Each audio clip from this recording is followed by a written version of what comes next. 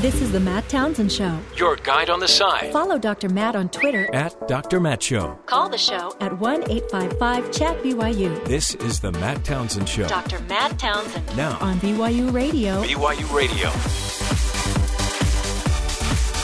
Good morning, everybody. Welcome to the Matt Townsend Show. Dr. Matt here, your coach, your guide on the side. Welcome to the program.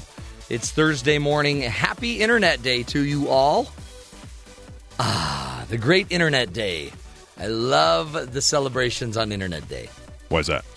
Because you get to get on the Internet and just celebrate. You're on there every day anyways. Yeah, but I'm not celebrating. How do you celebrate? I get on the Internet.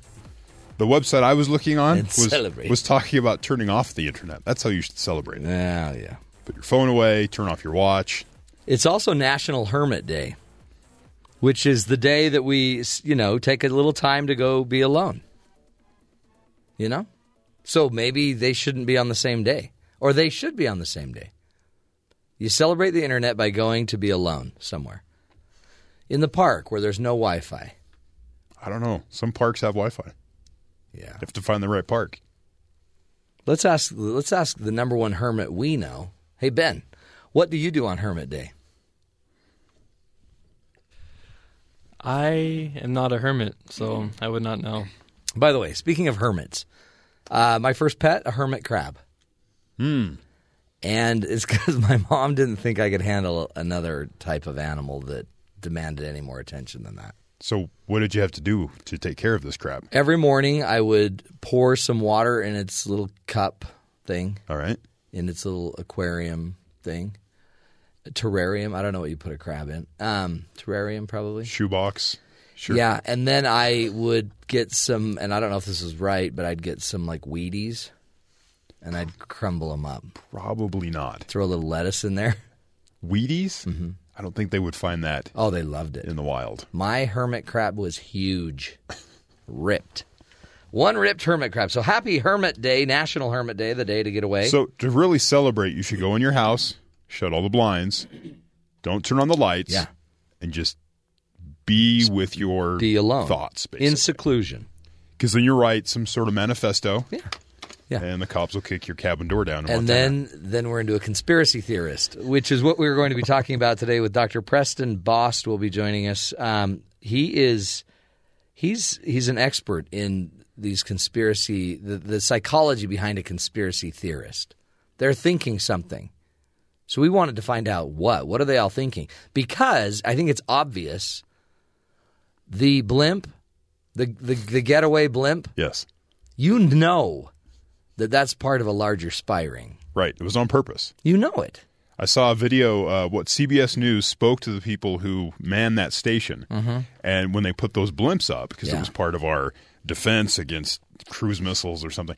And the military guy's holding it. He goes, look at this. This tether, there's no way this can break.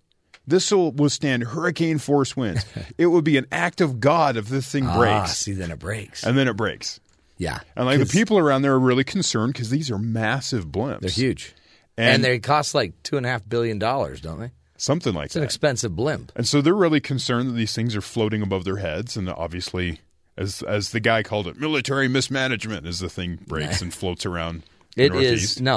It's a ruse. They were trying to gather data. So as it was just floating all over the East Coast, it's gathering data. Right.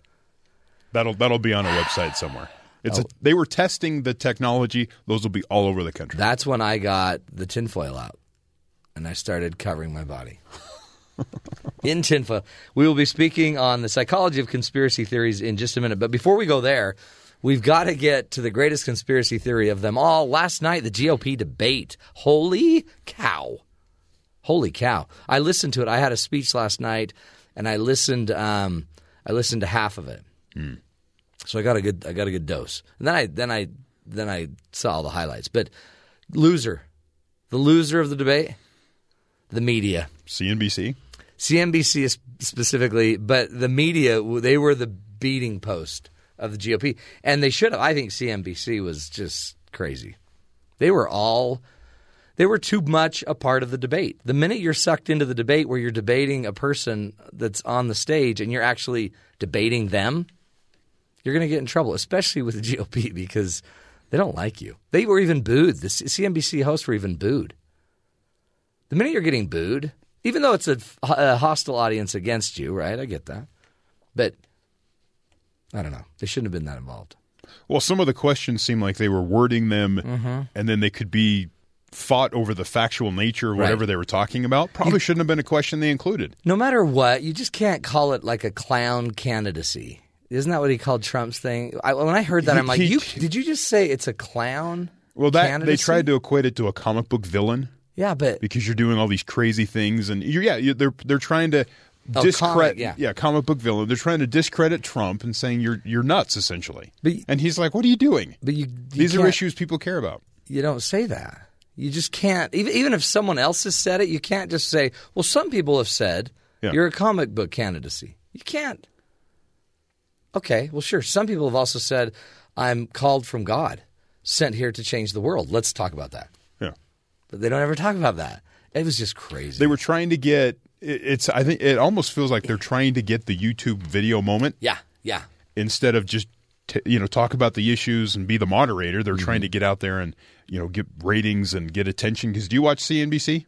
No. Do you know where it is on your I know where it is on my server? dial, but I have no idea. But it's also interesting because I had never really known any of these the people that were asking the questions. I'd never heard of them.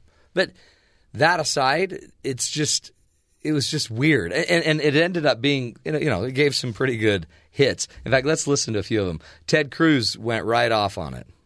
This is not a cage match. And you look at the questions. Donald Trump, are you a comic book villain? Ben Carson, can you do math? John Kasich, will you insult two people over here? Marco Rubio, why don't you resign? Jeb Bush, why have your numbers fallen? How about talking about the substantive issues people care about? Man, that was right at the beginning. I'm like, well, here we go. Better buckle in. Another crazy moment to me was Jeb Bush. Man, and everyone's saying he didn't do very well. In fact, you gave me a really funny list of things people say about how Jeb did, but I don't know. He doesn't have enough. It doesn't seem like he wants to be doing this. No. And everything he does seems awkward. Yeah, he's like maybe there's tired. some sort of prepared line that he's trying to get to, and he's just awkwardly trying to figure out how to. He's not very good at this. Here's an example. Okay, let's play clip 6. This is Jeb going after his protege, Marco Rubio. But Marco, when you signed up for this was a 6-year term. And you should be showing up to work. I mean, literally, the Senate, what is it, like a French work week? You get like 3 days where you have to show up. You can campaign or just resign and let someone else take the job. There are a lot of people living paycheck to paycheck in Florida as well. They're looking for a senator that will fight for them each and every day. When he said that, I thought he was going to go to people who are living paycheck to paycheck and they'd take your job. Yeah, they'd love your job. They'd even love the hours. Now, this is Marco Rubio. Play clip 16. This is Marco Rubio on the attack, on why Bush is doing this. I don't remember you ever complaining about John McCain's vote record. The only reason why you're doing it now is because we're running for the same position, and someone has convinced you that attacking me is going to help you. Here's the bottom line. My campaign is going to be about the future of America. It's not going to be about attacking anyone else on this stage. Play 15. This is Rubio again. My campaign is going to be about the future of America. It's not going to be about attacking anyone else on this stage. I will continue to have tremendous admiration and respect for Governor Bush. I'm not running against Governor Bush. I'm not running against anyone on the stage. I'm running for president because there is no way we can elect Hillary Clinton to continue the policies of Barack Obama. Whoa. So a lot of people are saying, man, Rubio did great. Rubio held his own. But it seemed to just put Jeb on his heels. In fact, a couple of these are all the pundits, the talking heads, like Matt Drudge of the Drudge Report. He said Jeb Bush can eat carbs now. You're done, Jeb, and that's Drudge, for heaven's sakes. 538. What did it say? Yeah, Jeb Bush is probably toast. Reads the headline from Nate Silver's post on Slate, the magazine that said it was do or die. Writes James Bowie, and Bush died. Man, Bush might have cash reserves and support from family backers, but after tonight, he slipped into the second tier. Whoa. So they're saying Bush is slipping. Huckabee, by the way, totally enamored with Donald Trump. Did you hear all that? Yeah. He's even wearing his tie. Yeah, that's what he said. And then everyone tried to jump in with the joke. Hey, is it from China? How about Mexico? It's crazy. Anyway, it was a debate, folks, and I think it was. I mean, it's fun to watch. I think it was the most entertaining, but also the most frustrating debate of all debates. And they all have ideas, but who knows? And I think that Ted Cruz has the solution to all this. What? A cage match. That's not a bad idea. A cage match. Fight to the death? The WWE has done it for years. Yeah. Just put a cage up, SummerSlam, go for it. Okay, let me ask you this. Are chairs allowed or not? Yeah. It's a cage match. That's what they're trying for. They want to get this whole, the media seems to, as you see from the questions they had last night, they're going to the things that don't matter. Right. They're going to these things that are sort of viral headlines instead of the issues, which is what these guys want to talk about because that's what they're trying to run on, but nobody wants to hear about that. Well, and then, again, back to the conspiracy about the news media. It is the biggest pack. I think that's what Rubio said. They already have their biggest pack. Who benefits from all the PAC money? That's right. Media advertising, that's right? So it is a tangled web. It's crazy. Anyway, interesting debate. I would love to see the next Democratic debate that heated. No, it's Bernie. Well, but yeah, you'd need nap time, and you'd need. And there's only 3 of them left, right? Yeah. You got O'Malley, you got Bernie Sanders, and Hillary. You put 2 chairs in the middle of the room. Okay. And you start playing music. There you go. That's how you start the fight because no one will initiate it there. Let's go to the headlines, find out what else is going on around the world. As we're talking about, Jeb Bush had a tough night at the 3rd Republican debate. He got the least amount of speaking time of any candidate with only 4 minutes and 56 seconds of airtime. Marco Rubio led the way, 8 minutes and 44 seconds of airtime. Many have written that said this morning that it was another campaign failure for the younger Bush. Jeb Bush's campaign manager, Danny Diaz, reportedly got into a heated argument with a CNBC producer outside the theater Wednesday evening during the debate, complaining about the limited amount of speaking time his candidate had received thus far. Statistics do show that Bush had, indeed, spoke the least of all the candidates on stage. RNC Chairman Reince Priebus was also not happy with CNBC. I was proud of our candidates for standing up to a pretty hostile environment. I was very disappointed in the moderators. I'm disappointed in CNBC. I thought maybe they would bring forward a pretty fair forum here tonight, but I think it was one gotcha question, one personal low blow after the other. In other news, House Republicans nominated Paul Ryan as Speaker of the House on Wednesday ahead of Thursday's House-wide vote that will formally make him John Boehner's replacement. New day in the House of Representatives. John Boehner served with humility and distinction, and we owe him a debt of gratitude. But tomorrow, we are turning the page. We are not going to have a House that looked like it looked the last few years. The vote was 200-43, with Representative Daniel Webster coming in second.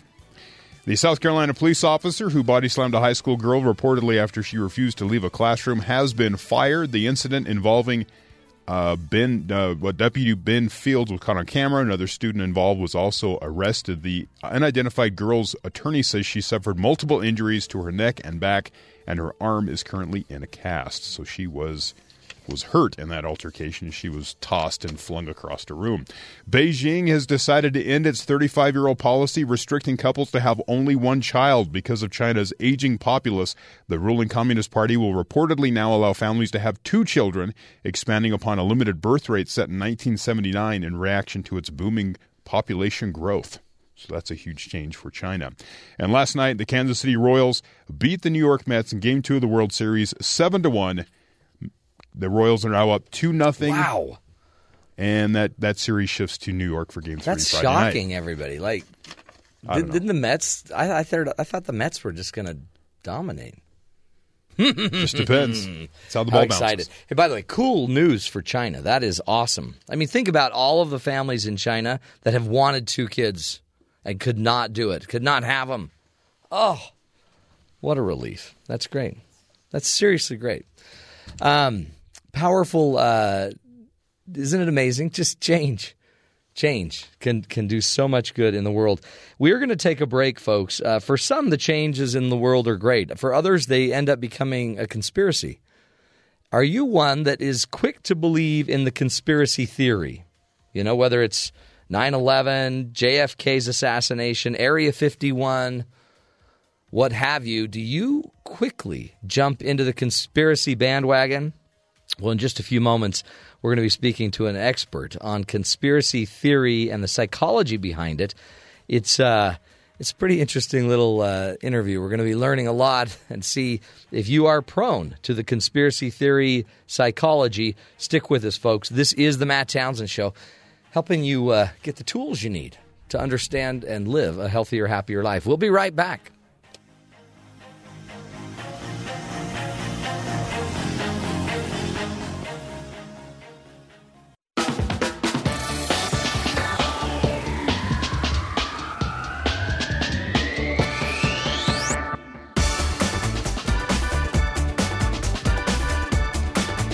Welcome back, friends, to the Matt Townsend Show. You know, Area 51, JFK's assassination, the moon landing, 9/11 attacks, and many, many more conspiracies are surrounded, are out and about in our environment, in our world. So many people have different views, perspectives of what happened with those events. And for years, society has often viewed these conspiracy theorists in a negative light, often labeling them as crazy, ill-informed, or uneducated. But we wanted to find out more about conspiracy theorists and the psychology behind it all. Our guest today is Dr. Preston Bost, and he is a professor of psychology at Wabash College and researches cognitive psychology behind conspiracy theories. He's here on the phone to talk with us about an article he wrote called Crazy Beliefs, Sane Believers Toward a Cognitive Psychology of Conspiracy Ideation. Dr. Preston Bost, welcome to the Matt Townsend Show.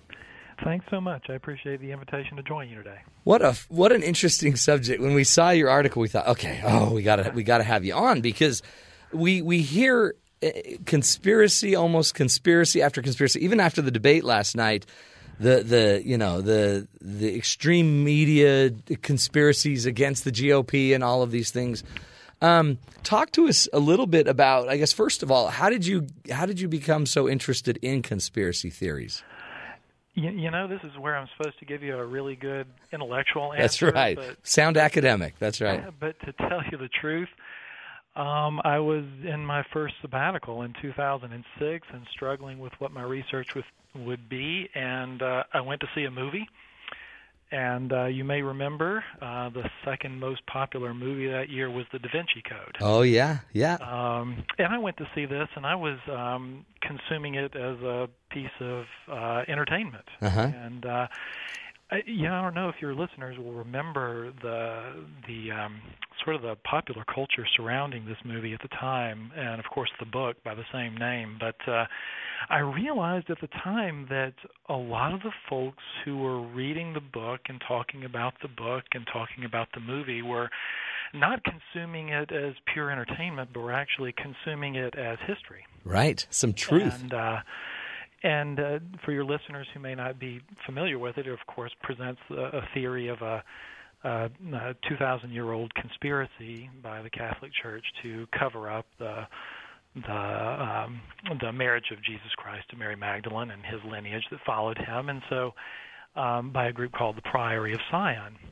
And it interested me that so many people who were just normal folks, right, really seemed to find to lend credence to the theory presented in the story, and these folks, who included friends and family of mine, were not obviously deranged in any way.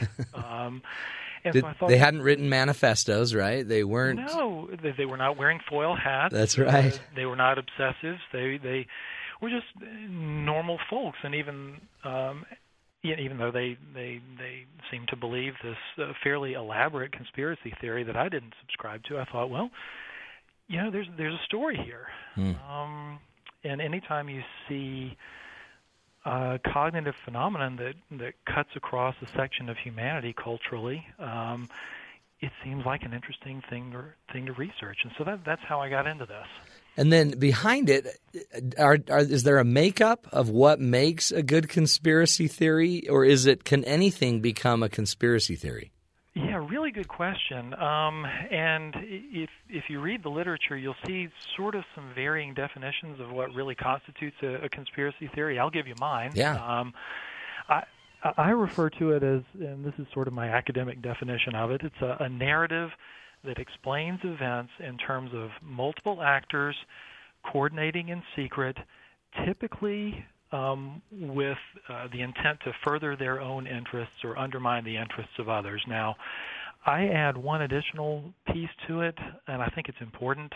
Typically, these narratives oppose some official or received account of the same event. And I think that's important because consider 9/11, for instance. So I happen to believe that the events of 9/11 were the product of secret, coordinated action among members of a terrorist group. Right. Others might say that it was the product of secret, coordinated action by members of the United States government. But only one of us is called a conspiracy theorist, and only one of us is the topic of academic study.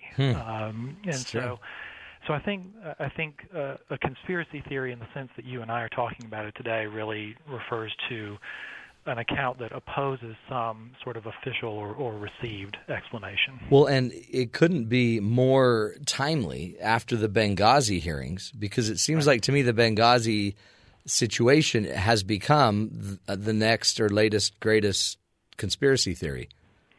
I think you're right, and that means it'll be with us for quite some time. Is that true? So conspiracy theories stick with us, even if seemingly disproven. You can't trust it because the proof came from the people trying to keep the secret. Exactly, and anytime you encounter, at least as conspiracy theories go, anytime you encounter counter evidence, that actually becomes assimilated as further evidence in favor of the theory, right? The fact that we can't find the documents means that the documents were hidden, for instance. Right. And conspiracy theories are like the Hydra, right? You can't quite kill them. You can't kill it. Just pops out another head, doesn't it? Right, and they come up quickly. I've been after your lead-in this morning, I was looking to see if there were already internet conspiracy theories about that NORAD blimp. Yeah. We'll see them any moment now. Oh, I'm sure. Well, and we just did the story about China now allowing 2 children.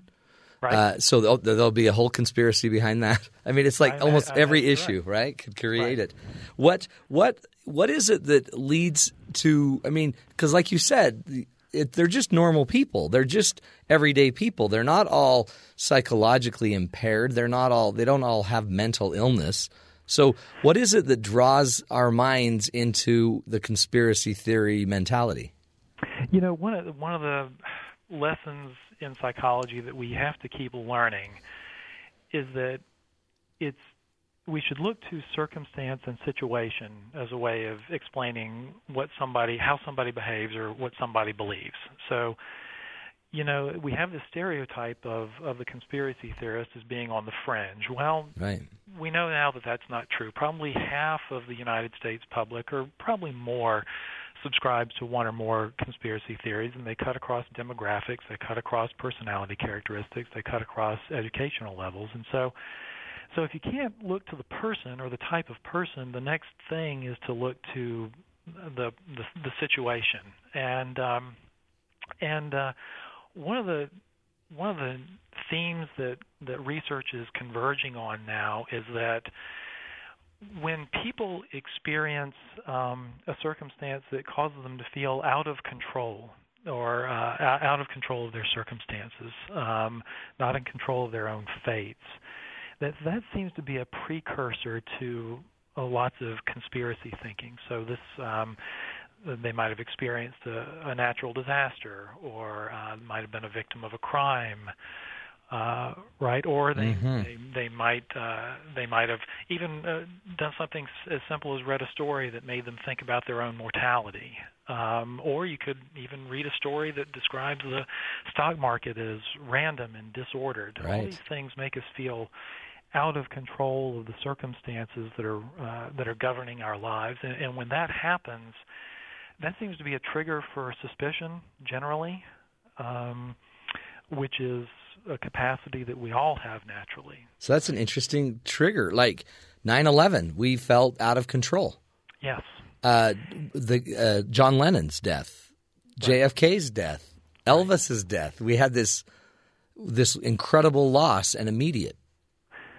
And the events, and you'll notice the pattern here, the events that evoke conspiracy theories carry the seeds of those conspiracies in them, because those events tend to make us feel uprooted or anxious or concerned about our futures in a way that triggers that natural human capacity to suspect those in our environment.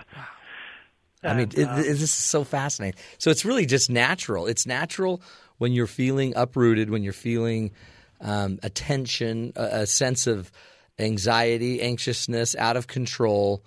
Your brain starts to try to make sense of it in its really creative way.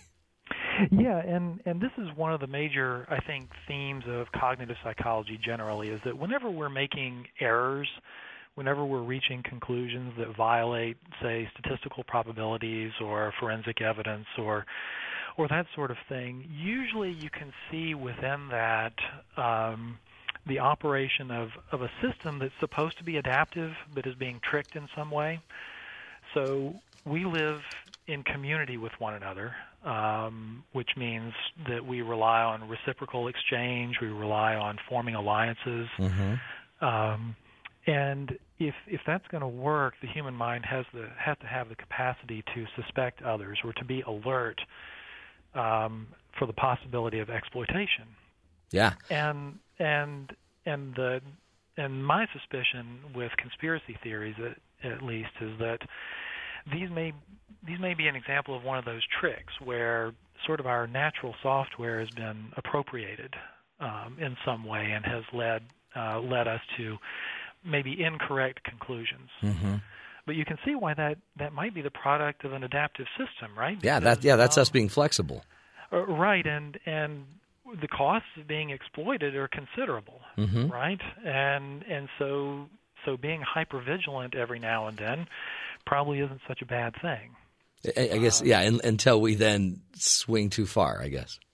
Right, and that's what, of course, happens with conspiracy theories is they become inflexible, difficult to falsify, and something that becomes very dear to the mind that's holding on to them. But the dirty little secret here is that in that respect, they're not that much different from the kinds of cognitive errors that we make, even those of us who don't believe in conspiracy theories. Right.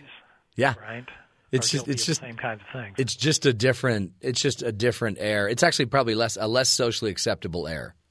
Right. Yes, and I think that's true, and they've probably become less socially acceptable in recent generations. Some colleagues of mine doing research on the history of conspiracy theories found that they used to be a much more acceptable form of public discourse, and now they're a disqualifier or a marginalizing. And I wonder if that's true because we also now have access to more data. When there was less data, it seems like you could keep a conspiracy theory more alive and more acceptable. Right, and what better reflection to have on Internet Day, right? That's exactly right. And National Hermit Day. Right. They go hand in hand. The tools of information exchange have made conspiracy theories very easy to share, very easy to propagate. Oh, this is fascinating. We're speaking with Dr. Preston Bost, and he's walking us through the psychology of conspiracy theories and theorists, really. He wrote a great article called "Crazy Beliefs, Sane Believers Toward a Cognitive Psychology of Conspiracy Ideation." We'll take a break, come back, continue this discussion with Dr. Bost, and see if there's anything we can do to maybe feel the fear of the conspiracy and process it maybe a little bit more wholly, a little bit more complete. Or what should we do if we're caught up into a conspiracy theory? Is there a way to, gather more data and maybe just be healthier, however that comes out? We'll take a break. We're talking conspiracy theories, folks. This is the Matt Townsend Show. We'll be right back.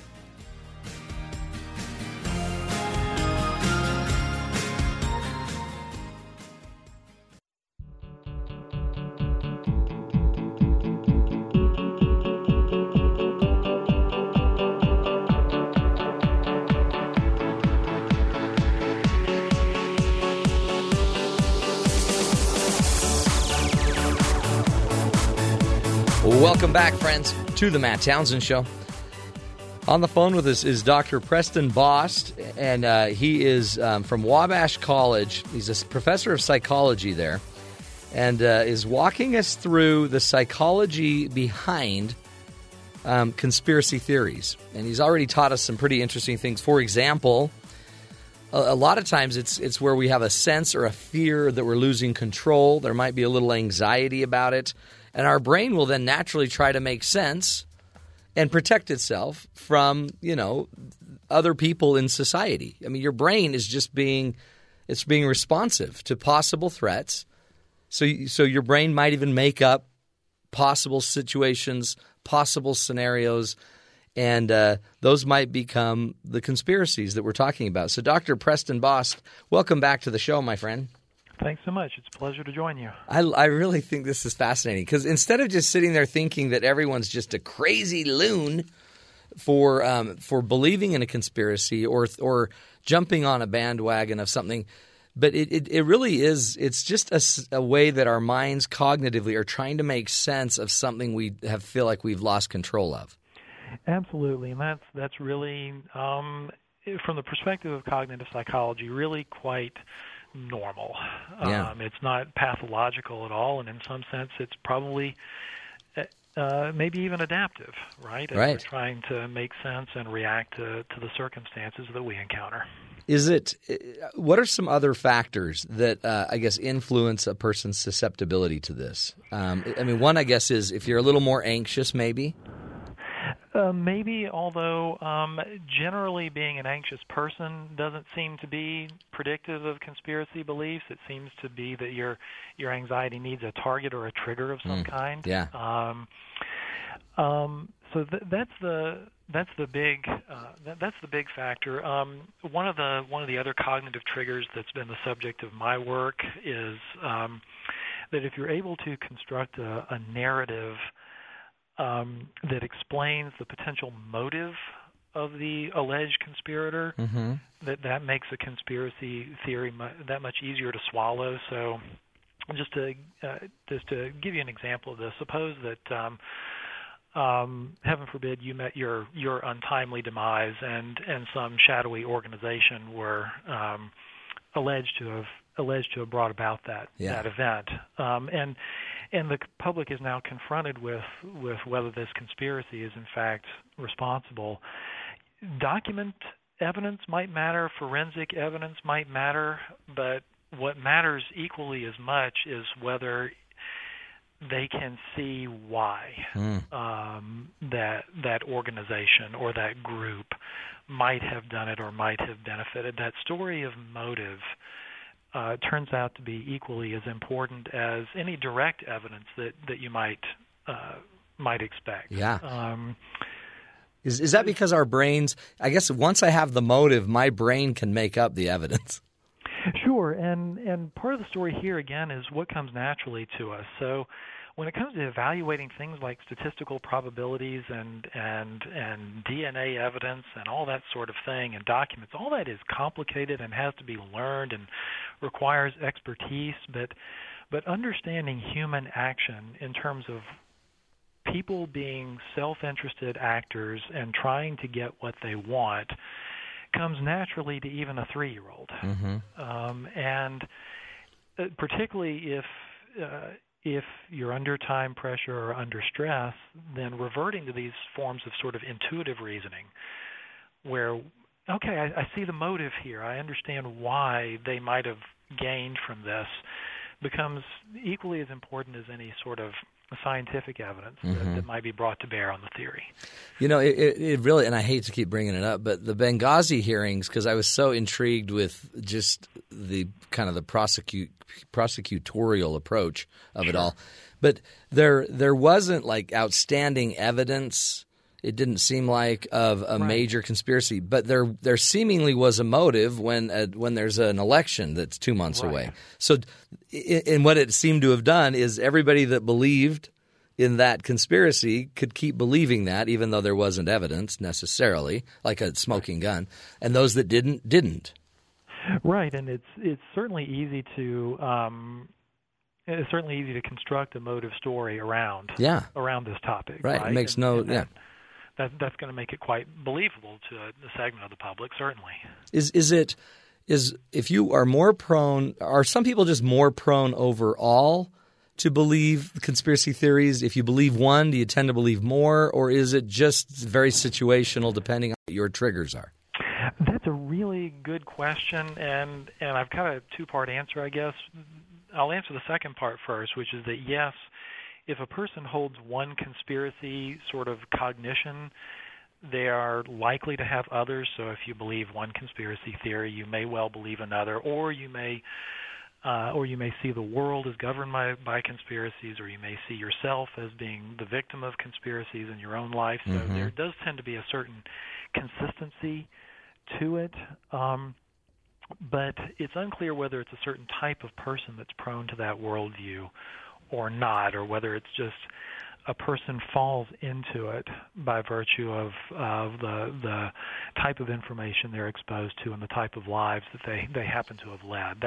That question's still up for considerable debate. Okay. Is there a way to circumvent conspiracy thinking, like by being more critical or by being more open to information? Yeah, very good. So there's some research about sort of inoculating effects where if before a person is exposed to, say, a conspiracy theory or conspiracy allegation, they're given some information about critical thinking and about evaluating information, that may be sort of at least a thin suit of armor. There's not been a lot of research on it, and certainly we know that once a conspiracy theory has taken root, it's very difficult to get rid of. The research on that says that if you're dead set on communicating with a conspiracy believer and trying to pull them off of that belief, then there's very little that you should expect to do, but to the extent that you can, speak about facts and keep your communications brief and simple, and avoid name calling. Yeah, right. Which are good principles generally, I think. Yeah, exactly. You don't need to hate each other. But this really, I think, is important too, as we think about like the war on terror and some of kind of the grooming supposedly that's being done to recruit people into terrorist groups. I mean, it seems like conspiracy theorists might be more prone to start following a certain line of thinking, and then if you just keep feeding the conspiracy theorist the information they need and the fear that drives it, you might hook someone. And certainly in certain circumstances it can become a dominating sort of worldview. That's not always what happens, but it certainly can. It just seems also like this can happen. It wouldn't probably be called conspiracy thinking, but it would be in our own marriages, in our own. If all of a sudden I am traumatized because I find out that my spouse was having an emotional affair with somebody, that could be traumatic enough that I now have the motive. I start writing the narrative that they are in a conspiracy, and I see it everywhere. Right, and then now you've got a scaffold that you can attach lots of selectively chosen evidence to. Right. Is this more pronounced now in the information age with TV? It seems like there's a lot of movies that play on these conspiracies, like you were saying earlier, just the Da Vinci Code, for example. Right, and there's certainly a lively trade in Hollywood in conspiracy theories and theorists. I tend not to think that conspiracy theories are really more common in the population now. I think we may be more aware of them because the more exotic ones just get played over and over on our TV screens and on the movie screen. So I think there's a bit of an illusion there. It may feel as if they're around and that we're sort of steeped in them. But really, I think, at least as I understand the evidence from other researchers, this is just sort of common to the human experience. Yeah. Pre-information age, post-information age, it's something that we've lived with by virtue of our natural capacity for suspicion. And it really it seems like it impacts the narratives that are not so trusting tend to impact the overall narrative as a whole in society.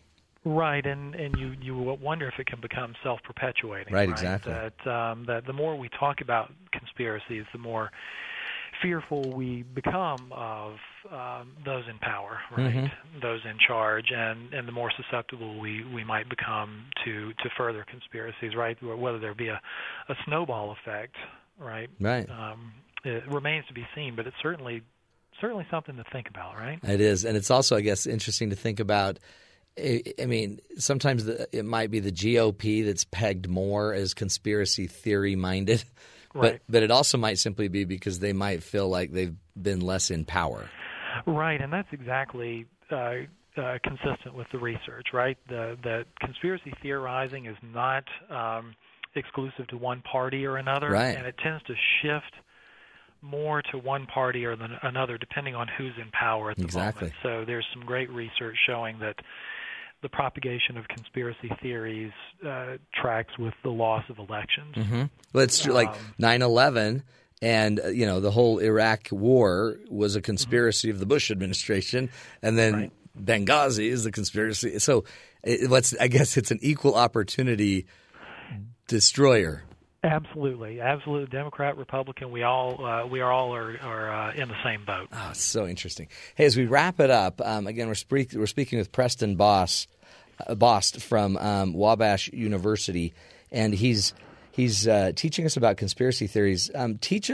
So just the average person. I always like to go to the average human, right? What can I do? Like tomorrow, if I know I'm really frustrated with beliefs that whatever party's doing whatever to me, what's something I can do today, to start to de-stress that pressure from the conspiracy in my mind? As in, if you find yourself tempted to believe a conspiracy, yeah. I think there to the extent that. If it's coming from a sense of a loss of control in your life, there are, and not to engage in any therapy advice here because that's not my area, but there are simple exercises that you can do to increase your own sense of control. In fact, simply remembering times in your life that where you were in control of events may allow you to take a bit of a breath, and I think. And I always say this because I'm a scientist: is reaffirm your own commitment to the rules of evidence, and to the idea that your average person really isn't truly evil. Yeah. And that's probably a useful reminder. Oh, for sure. In the face of that temptation. Yeah, they're just a fellow traveler. They're not an assassin. Yeah. That's always helpful. Dr. Preston Bost, thank you so much for your great work and very interesting work. I know we'll have you back for some more talks. Appreciate your time. Great fun talking to you. You bet. You too. Oh, isn't that fascinating? I love it. And just folks, everyday life, what great advice. They're just your everyday person. They're not here to get you. Just try to remember that. Remember, too, that you're an independent agent. You're strong. You can think, gather more data. We'll take a break, folks. This is the Matt Townsend Show, helping you find the good in the world. We'll be right back.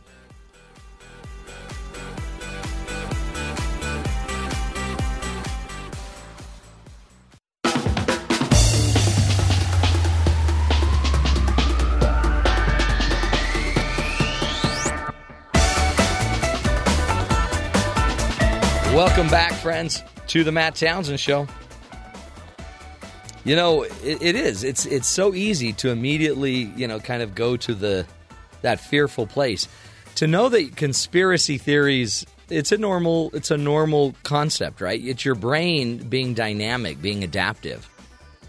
The last thing your brain needs, it thinks, is to just trust everybody, because then all of a sudden, boom, you're dead. So remember, your brain's got a purpose to keep the body alive.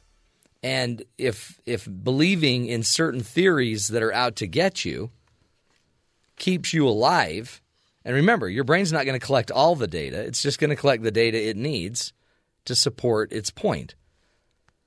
And it then becomes self-fulfilling, right? So, and the other thing I found out in working with clients, the brain doesn't always go back to make sure of accuracy. If I believe in the Benghazi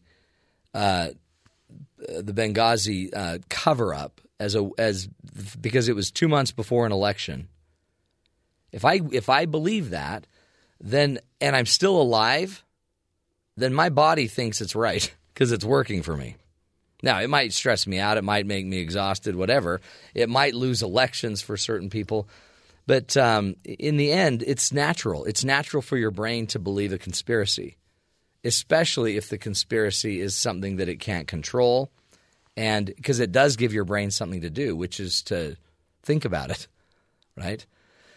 So just notice your own brain, notice your own thinking, and remember, one of the fastest, best ways to get through that is to gather more data. As the good Professor Bost just taught us, keep reflecting on the information. Let more data in. The greatest disinfectant is sunlight. And again, let's be a little more relaxed with people that do believe certain things. I mean, it makes sense that you might not trust the government if all of a sudden they're trying to take your land away. That makes sense. And it scares you. So you need the story that they're out to get you. And, some cases they might be. So anyway, interesting stuff, folks. Conspiracy theories, we've all got it somewhere in our lives, whether it's not believing or trusting the neighbor or not believing your government. Just be careful, right? Open-minded, a little bit more. We'll take a break, my friends. This is the Matt Townsend Show. We'll be back for a whole new hour in just a minute.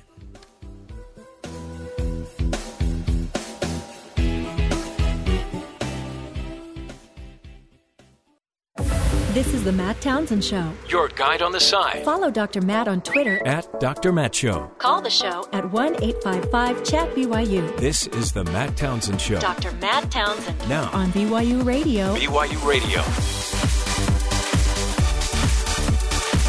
Good morning, everybody. Welcome to the Matt Townsend Show. Dr. Matt here, your coach, your guide on the side. Top of the morning to you, and happy Internet Day. Internet Day. According to Homer Simpson, it's here to stay. He thinks it's a pretty good chance it's going to stick around. Kind of a long-term, multi-year situation. Yeah, it's here. All right. It's here to stay. So happy Internet Day. Also happy Cat Day. Not the other white meat. Cat Day to celebrate, and this is the exact line. Cat Day was first created by Colleen Page, a strong animal welfare advocate, to bring attention to the plight of the domestic cat. The plight. Yeah. Well, there is...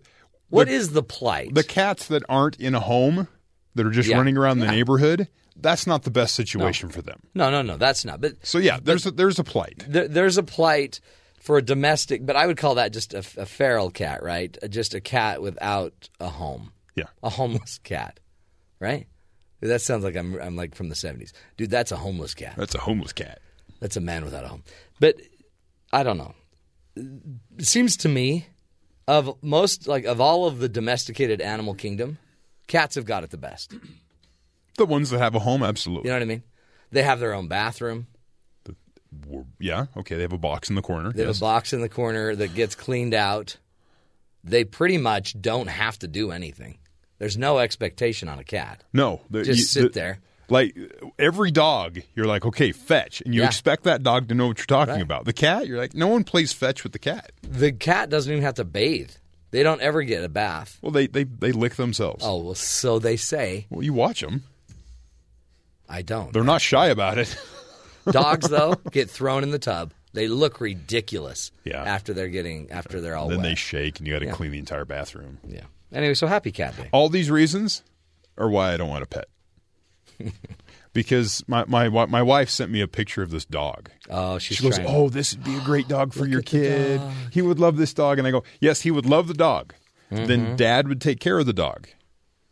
Yeah, and then the things, the level of planning I would have to do just to mow the lawn. Oh yeah. Oh no. Yeah. I don't want to deal with. I did this as a kid. I don't want to do it again. No, unless you don't want that. Unless you could get a dog that doesn't leave piles. If he could use a box in the corner. Oh, wouldn't that be great? I would love to teach my dog to just use the toilet. Yeah. Go in there. You know what I mean? Yeah. But then you'd be waiting in line out there like, come on. Yeah. What you got to take? He's in there reading his paper. Hey, speaking of, falling in love with something, today we're going to be talking about love. Is there, when you think about it, are there enough men, healthy men, let's say, to marry enough healthy women? Are there enough on this planet? Because you may have a friend that you think is fantastic and they can't find a date. They can't get a date. And they always say, there's just not enough good people. There's not enough. So we're going to be talking about... all the good ones are taken. Yeah. Dating meets economics. The numbers, they may not line up. So it might mean either a lot of single people or other problems. Or maybe if it's that important to you, you need to move to where the numbers are more in your advantage. Alaska. As you talked about previously on another show. Yeah, you need the numbers. You need to go 20-1 and just go on 20 dates to find that one. I told my son, he wants to date and get married, and I'm like, great, 300 dates. Yeah. He's like, what? Huh? Are you serious? I'm like, well, yeah, you need 300 dates. On your 300th date, you'll get married. Now, wasn't how my situation worked. Well, how many dates did you go on? Basically none. Yeah, well, you're a freak. Yeah. Didn't you really? You hardly dated. Not really. I was so busy. Yeah. I was working late nights. I was tired. Well, by the way, even a blind squirrel. It seemed like a hassle. I have to primp and put forth some sort of public persona. Totally. I'm like, But you're shy. You're a shyish guy. And I'm shy, and I was just kind of resolved that I'm good. I'm happy where I'm at. I was good. And then all of a sudden, this woman came up to me and said, "Would you like to go out with me?" Wow. And I went, "Yes, I would." And she was forward and aggressive. See, but that's perfect for you. Yeah. Because you never, if not today, you would probably have heart disease and be playing video games. It's just that situation. Yeah. Right? Any other situation in life, I'm okay. I can step in. I can take care of things. But see, that's a great example. When it gets to this sort of romantic thing where the person is, in my mind, instantly judging everything about you, yeah. and when they say no, it's because you are the worst person on the face of the planet, I can't take that crushing defeat, so I just left it alone. And then you happen to find the one woman that would search you out like a heat-seeking missile, and blow your heart up. That was my parents when they heard about that. They're like, "Finally!" That's right. See, your parents like, it's a gift from heaven. Little Terrell's getting married. It's such a blessing. My mom was like, "I knew there was somebody." My dad was like, "Seriously?" And he's talking to her like, "Do you realize what you're doing? This is who this guy is." Look, you don't even know my son. Come here. Let me show you something. He is a complete jerk. I think that's great. I'm looking at my dad like, "You're sabotaging me. Knock it off." Like, Ixnay on the talk, eh? Hey, by the way, the debate last night. So speaking of finding your love, people are in love, according to some of the pundits today. On Politico, Rubio's team was visibly elated after having gotten the better of Bush in the third straight GOP debate. So they're basically saying Rubio won. New York Times said a small but diverse sampling of commentary across the internet found many people declaring Senator Marco Rubio of Florida the winner. Fox News even said, in conventional terms, Senators Cruz and Rubio won Thursday night's debate. They were both quick, smart, focused, and passionate. The majority of the candidates had about 4 or 5 minutes total of speaking time across the 2 hours. Jeb only had like 4.5 minutes. These two had how much? They had Rubio had 8. I'm not sure how the rest broke down, but Trump was in the middle when it came. He was about 5 minutes, so you had to capitalize on every second. I think it was a fascinating debate. I think the losers, far and away, CNBC moderators. And then Jeb said something about a warm kiss for Democrats if they cut budgets. We probably ought to play that. Play clip 4. The biggest tax increase happened under the watch of Barack Obama, and spending's gone up. You find a Democrat that's for cutting taxes, cutting spending $10, I'll give him a warm kiss. What's that? You know what? That you don't say. No. Because all of a sudden, some guy in the Democratic Party in Congress stood up and say, "I'm for it." Excuse me? Mr. Bush? See, the thing... I'm totally for it. You know his staff was in the back room going, What did he just say? What do we have to now apologize for? Can what you do we have to imagine spin? them like, no, Jeb, no, Jeb. Just drive into the wall here. And by the way, it wasn't even a kiss. It was a warm kiss. A warm kiss. Ugh. It's just anyway, kind of weird. I don't know. I feel bad. I honestly just personally believe deep in his soul, he wants to help. He wants to serve. But he really just wants to get back to his life. He's like, don't you think? He's a good guy. He wants to serve. It feels that way, yeah. He just feels like – and then I'm telling you, Cruz is a great debater because if he – did you hear his rant? Let's play clip one. This is not a cage match. He made this and up, you look apparently, at the right questions. now. Donald right here. Trump, are you a comic book villain? Ben Carson, can you do math? John Kasich, will you insult two people over here? Marco Rubio, why don't you resign? Jeb Bush, why have your numbers fallen? How about talking about the substantive issues people care about? So I love that. Will you insult two people over here? Because that's kind of what they were asking. But what's so funny about it is 3 or 4 of those points came right there from that moment. Yeah. Very few people on that stage are that good of debaters to just make that up right there. And he turned it. Yeah. That was brilliant. You got to be quick on your feet, right? He's the guy that did the filibuster shutting down the government. That's and true. if you listen to the topics he covered in that, they were, he's just thinking off the top of his head. So, I mean, at one point, I think he was reading Dr. Seuss or something. He was just coming up with ideas to just keep talking. In fact, another one that I thought did really – I want to hear more from is Kasich. And there was a moment in there where he went after Trump about his experience. We cannot elect somebody that doesn't know how to do the job. You got to pick somebody who has experience, somebody that has the know-how, the discipline. And I spent my entire lifetime balancing federal budgets, growing jobs, the same in Ohio, and I will go back to Washington with my plan, and I will present it within 100 days, and it will pass. I mean, you know what I thought that night? They just need to somebody needs to get elected, and I don't know if it's any of them. I don't know. I really don't know. Somebody needs to get elected, and then they need to put every one of them in a certain position to do what they do best. Like I'd put Kasich over, I don't know, the Treasury. I'd put him over something, I don't know, wherever they create the budget department. I'd have him over budgets. I don't know. It's just, it was fascinating. CNBC, I don't know, they stepped in it. Yeah. That got weird. You can't be booed. I mean, I get it. I get that it was a Republican audience, but if the entire discussion is about the media and CNBC and people are booing you in the middle of your question, you've gone too far. You've probably gone too far. Yeah. Back it down. But let's do this. Let's get to the headlines. Terry, you got anything in the news? Yesterday, we saw the story about the NORAD blimp that lost its tether and started floating around the Northeast. After 3 hours on the loose, the escaped U.S. Army blimp reportedly grounded in rural Pennsylvania. According to the state police, Governor Mike Huckabee used the blimp story to make a point during the debate. If you saw that blimp that got cut loose from Maryland today, it's a perfect example of government. I mean, what we had was something the government made, basically a bag of gas that cut loose, destroyed everything in its path, left thousands of people powerless, but they couldn't get rid of it because we had too much money invested in it, so we had to keep it. That is our government today. It was pretty good. Great metaphor. Yeah, he worked it quite well. A bag of gas. The untethered blimp is actually an early warning system for if anyone decides to launch a cruise missile from the Atlantic into the U.S. It would detect it, and we'd know what, I guess, have an early warning and have some other technology to knock it out. But it was pursued by fighter jets across the Northeast. Eventually, it deflated, fell into a forest area, and it's been recovered by the military. So that's the story of the blimp. Republicans officially nominated Paul Ryan as their candidate for Speaker of the House Wednesday. Following weeks of uncertainty, there will be a floor vote today, expected to be unanimous, or at least he'll have clear sailing to the speakership.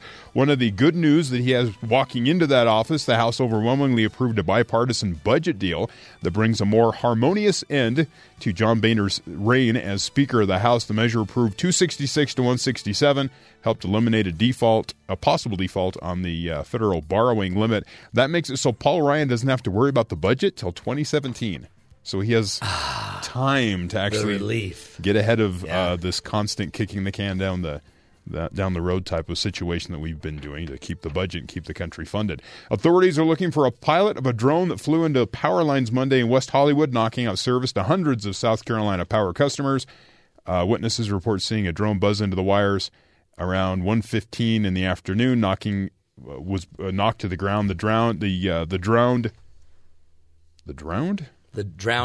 Droned. See, now we have to come up with a whole new way of speaking. He done droned me. So you fly the drone into the power lines. It cut off 700 homes. They're searching for it. This just goes to federal mandates on who can fly, where you can fly, and how you can fly drones. And this is another argument for those. So great. More legislation on our now we're just going to have more bloated. Yeah. Anyway, that's interesting news. Crazy day, and it was a busy day. Not even talking about the World Series. Holy cow. Don't give me that look. Ben's like all down and out or something. Come on, Ben. The Mets can't win everything. Kansas City's up 2-0 over the New York Mets. Crazy times. Hey, we're going to take a break, my friends. When we come back, we're going to be talking about dating and economics, right? Where dating meets the numbers, the economics. Turns out there really aren't enough guys out there. Jon Birger will be joining us. He's the author of a book on the subject, and we're going to be getting into this, folks. Date-onomics. Stick with us. This is the Matt Townsend Show.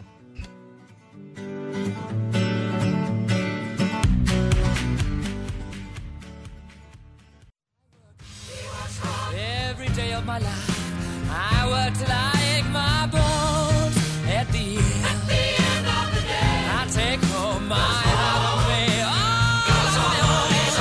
Welcome back, everybody, to the Matt Townsend Show.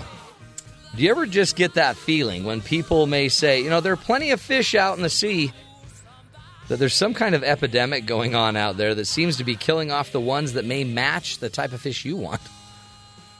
Do you watch your friends who seem perfectly dateable, they're educated, they're kind, friendly, and driven, but they can't get a date? Well, our next guest today noticed this trend and decided to approach it from an economic standpoint. Jon Birger is joining us. He's the author of Date-onomics, and he's a contributor to Fortune magazine, a former senior writer at Fortune and Money. He's an award-winning freelance journalist who's written for Time, Barron's, and Bloomberg, Businessweek, you name it. And he wrote the book Date-onomics to address this issue of maybe the disparity in our dating lives. Jon Birger, welcome to the Matt Townsend Show. Hi, Matt. Thanks for having me on BYU Radio. You bet. Thank you for being here, Jon. Talk about your research. I mean, you basically are a business writer, an economics probably expert by now after all the writing and learning you've been doing. How did you get the thought of combining kind of the economic models with the dating world? So how does a guy who normally writes about oil end up writing a dating book? Exactly. Okay. Exactly. So my last two employers were Fortune magazine and Money magazine, and the editorial staffs at both Fortune and Money are disproportionately women, and I couldn't help but notice that all the guys, or most of the guys, seem to be married like me, whereas the women who dating-wise seem to have more going for them. Yeah. Most of them were single, and many of them unhappily single, and there was this disconnect that didn't make any sense to me. And so you thought, I'm going to study this. Where have all the men gone?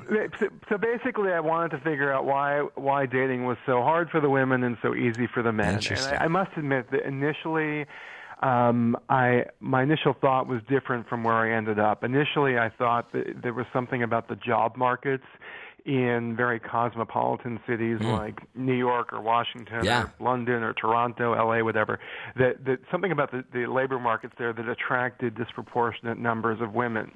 But I was wrong.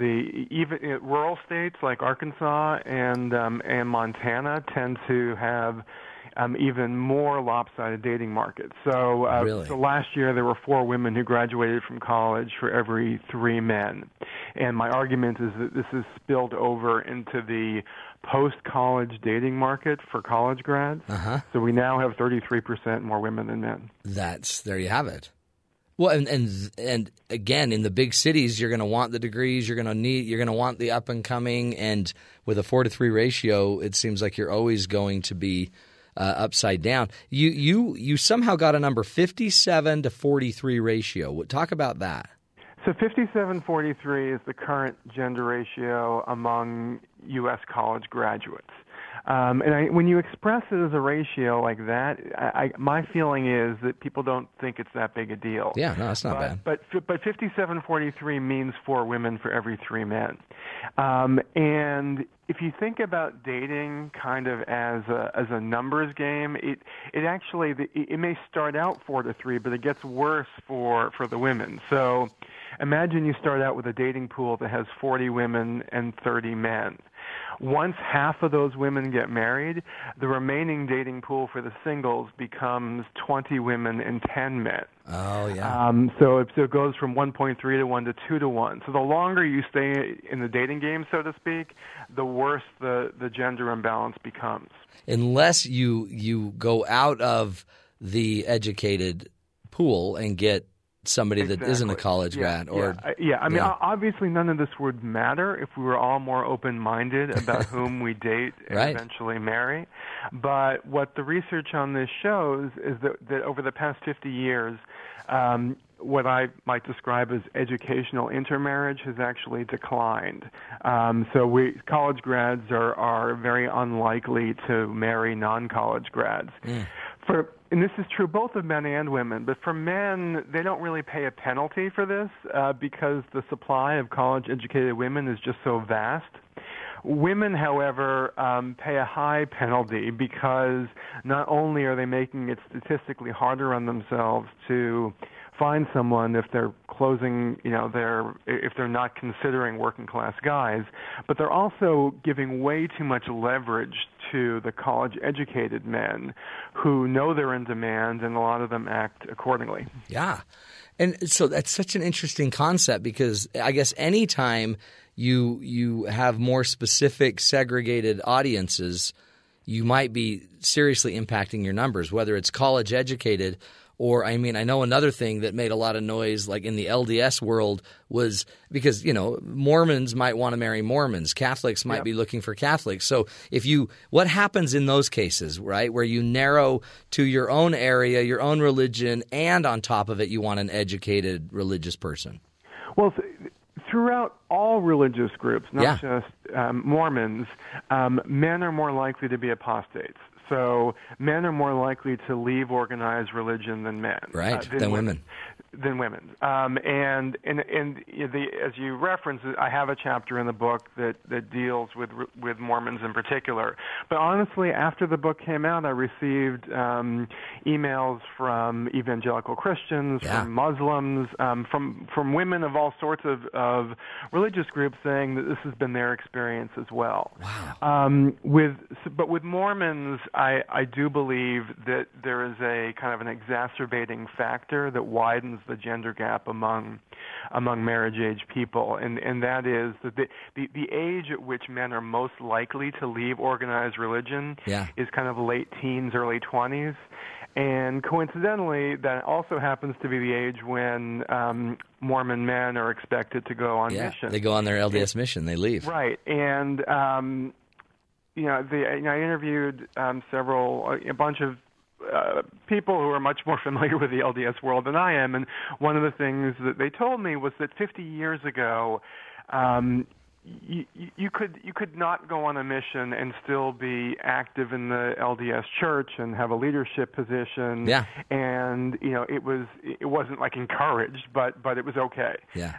But today there's more social pressure on men to do a mission, and if they choose not to, as obviously plenty of men, they want to get on with their work or their education, if they choose not to, there's enough stigma attached to that, and that I think their risk of leaving the church is higher. Yeah. And again, it's coming at a time when men are most vulnerable to leaving all religion. Well, and the women in the church might also there might be some pressure for them to marry return missionaries or only return missionaries. So you're kind of ostracized too. It might feel like.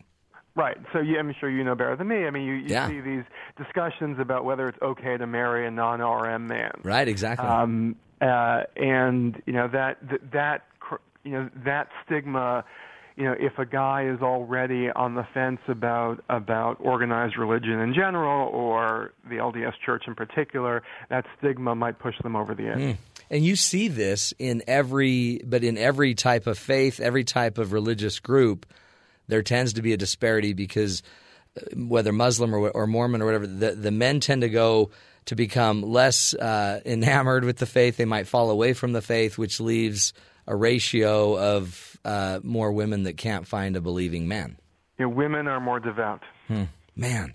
And you wouldn't think, and I guess, so this is just, again, one subcategory, the religious faith. What are some other categories that also end up making it harder for women to find that narrows the ratio or actually broadens the weight ratio? Well, so geography plays a role here. And interestingly, Utah, if you just look at statewide data, Utah has one of the, for women, from a dating perspective, has one of the better or less lopsided gender ratios among all states. So if you're a non-Mormon in Utah and you're a woman, I'm guessing the dating math doesn't seem so bad. Yeah. Okay. Yeah.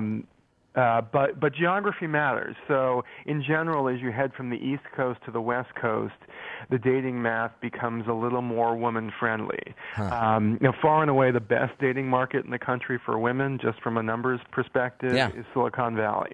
So the whole sort of San Francisco Bay Area, San Jose area. Really? Because because there's so many high-tech industry, so many men. So many men. It's really the only well-populated part of the country where young college grad men outnumber young college grad women by a significant margin. But there are other cities like Denver, Seattle, San Diego, western cities where the numbers are more balanced than what you find in New York or Washington or Miami. Man, fascinating stuff. We're speaking with Jon Birger, the author of the book Date-onomics. It's making some waves, but I think in a very healthy and important way. Let's get real about the numbers and at least understand what's going on. The minute you're kind of segregating and looking for certain types of people, college educated, religious, in certain geographies, it's going to impact the number and the ratios that you're going to be dealing with. We'll come back, continue our discussion of, do the numbers meet up? Is there a way to still find that love out there? Stick with us, folks. We'll take a break. More right after the break, right here on the Matt Townsend Show.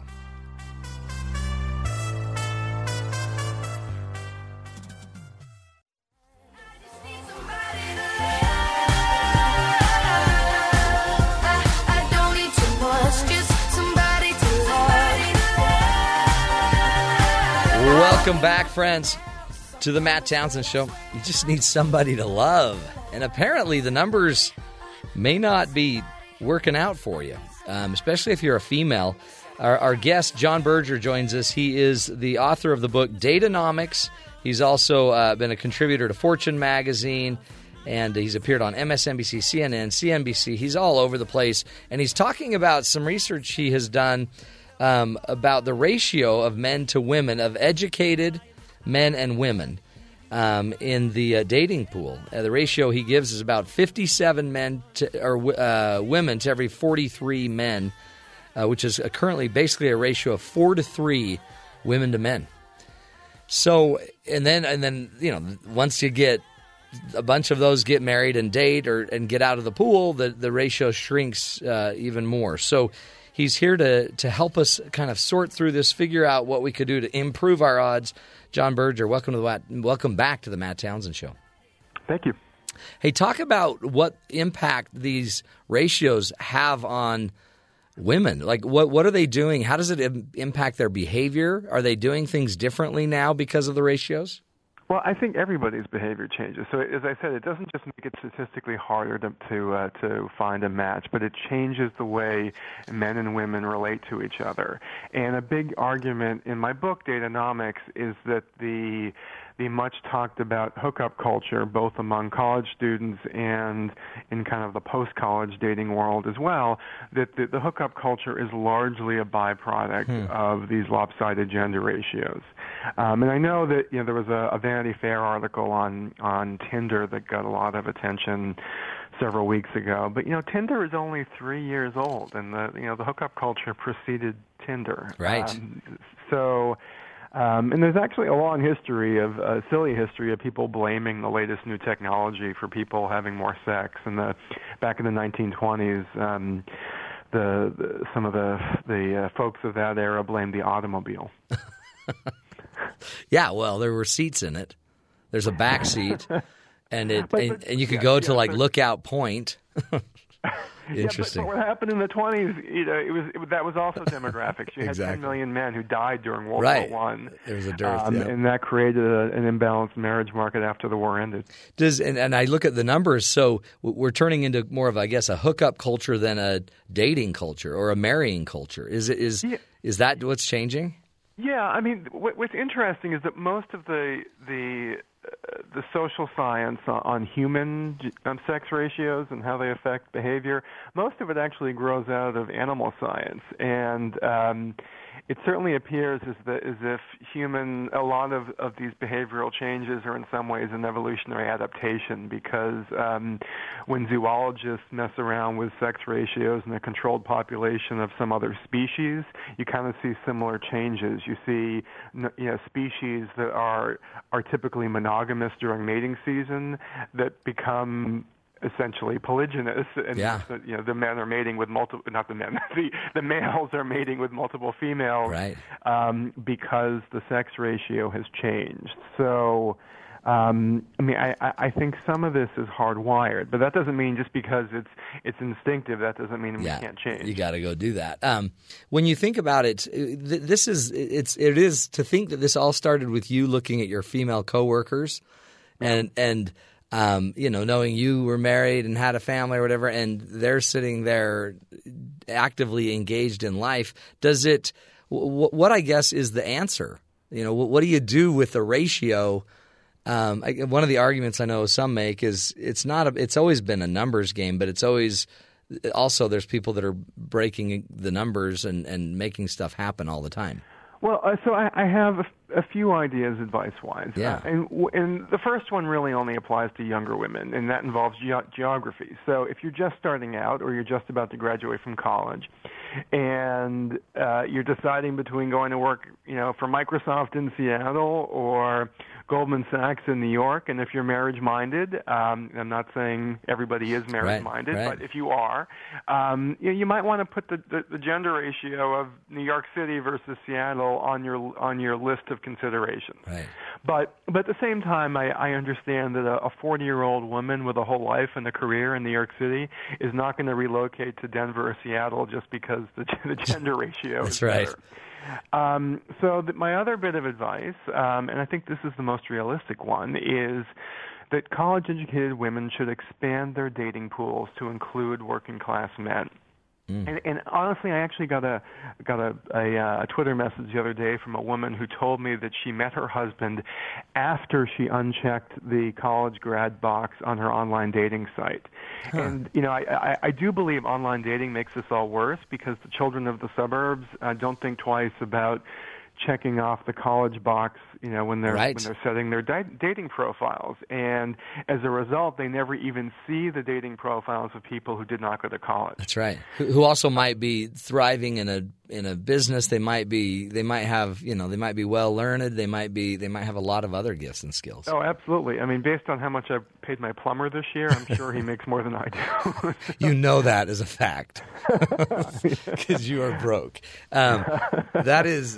But it's interesting too. Like the online dating, we make these decisions and we check a box, not knowing the ramifications of that. Like I always tell my clients about dating is they just want to date someone in Utah or someone in, the Mountain West or whatever. And I'm like, look, you need the whole dating pool to make this work. So broaden it out a little bit and open up to the biggest market, and then you can close it off later. You can always say no to a date after you've got one.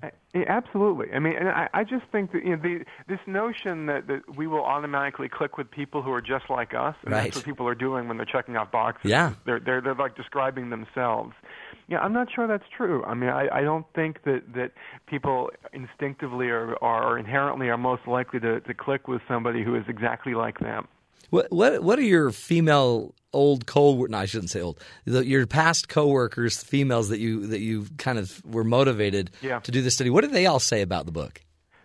Well, I mean, I think some of them find it life affirming because I think they didn't. I mean, they knew something was wrong, right. But they thought they were unlucky, or maybe they were doing something wrong. And if you've ever browsed any of the more mainstream dating advice books that are out there, basically they do tell women that they're going about it all wrong. That if only you follow these 20 rules, you'll get Mr. Right. Within a week, exactly. Right, exactly. You're returning his text message 2 hours too soon or 2 hours too late, or, there's all sorts of advice that's put out there that, like, rationally, like, we know it doesn't sound right, but there's some mystery to dating, so people assume that silly rules might actually work. Right. But to your question, I think most of my single female friends are glad to know that there is more of a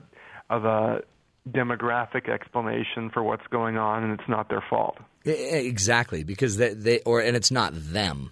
A lot of people think it's me, that something's wrong with me, but yet all you did, and this is why I think the economics approach was incredibly helpful, because it tends to be fairly just objective. I mean, here's just the data. I'm not making the data up, but Silicon Valley is completely different than Manhattan, so deal with it. And I don't know. It doesn't hurt. It doesn't seem like to just have more accurate information. Well, obviously, I agree. But I mean, and two, if it'll get rid of some of the angst and the self-defeating beliefs that might also be contributing to some of these problems, man, more power to it.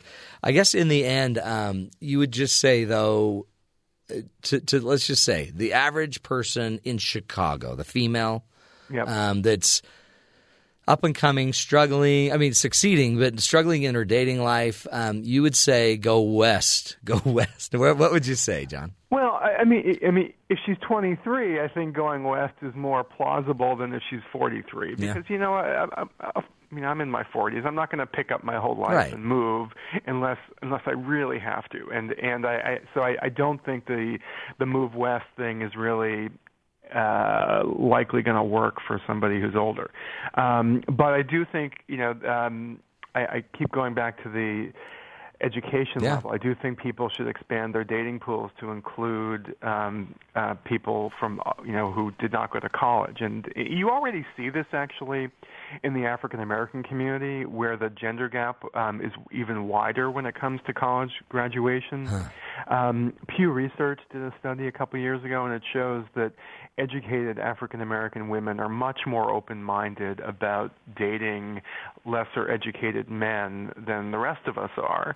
And I believe that the African American community is kind of at the leading edge of what we're going to see more broadly. I'm predicting an increase in what I call mixed collar marriages, which would be educated women married to working class guys. And do you see any, potential problems of that?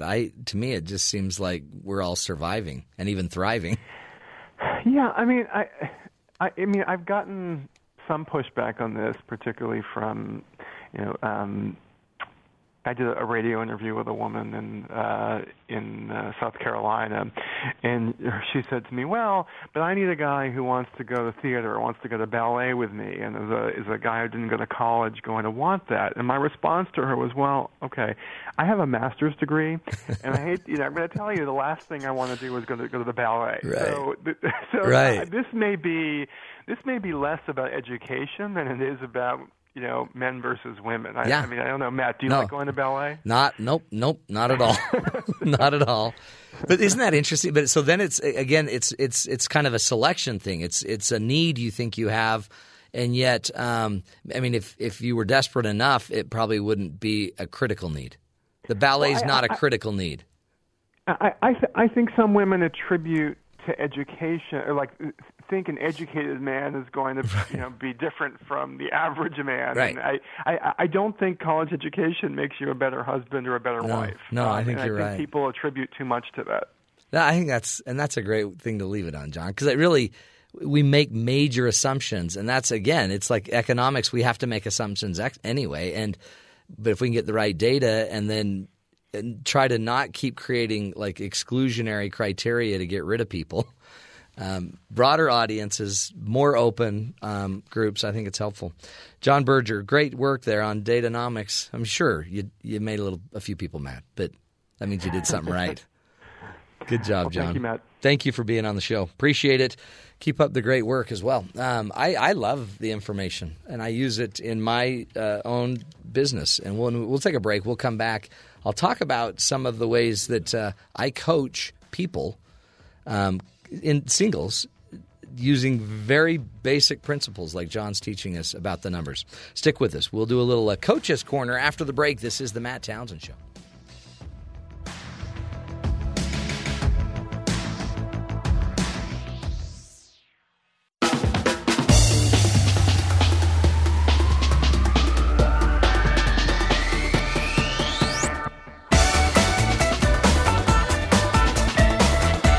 Welcome back, everybody, to the Matt Townsend Show. Doing a little Coach's Corner here on the Date-onomics dating world. John made a great point at the end. We think we marry a college-educated man, and we're going to have somebody who loves caviar and loves, fine dining and going to the opera. But you're not dating an illusion. You're dating a real person, right? You're dating a human being. And one of the rules, I guess I would say, is just remember, you don't need to make a decision until you're in a place to make the decision. So many times when I work with people, they tell me all of the things they don't want. And they're not even clear necessarily on what they do want, because they know what they don't want, but they don't know what they do want. So when I work with them, I always suggest if you're going to date and you're not finding people, you might want to get online. And they always I don't want to get online.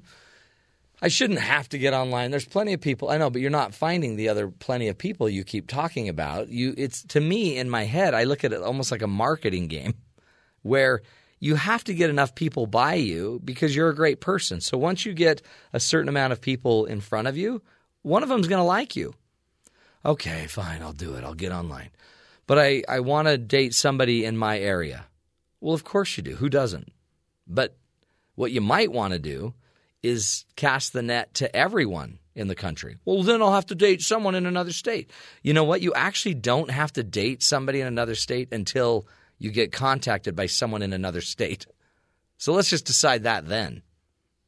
I look at it as kind of a marketer. I want as many people to find me as I can. I can then start excluding people that I don't want. But get the people coming. Have them start to see who you are. Get your skills better and better by learning how to deal with the people when they're coming. So I always say go nationwide. Broaden it up. Open it up. Now, what about the other criteria? Well, I want somebody that is of this faith. I want somebody that is of this faith. Okay, put that in there. But no, when you put them in there, you're going to have to keep your search broad in order to get potential people. I know that there are people from my faith that I will never, ever, ever meet because they live in Iowa. They live in Florida. I'm not going to meet them.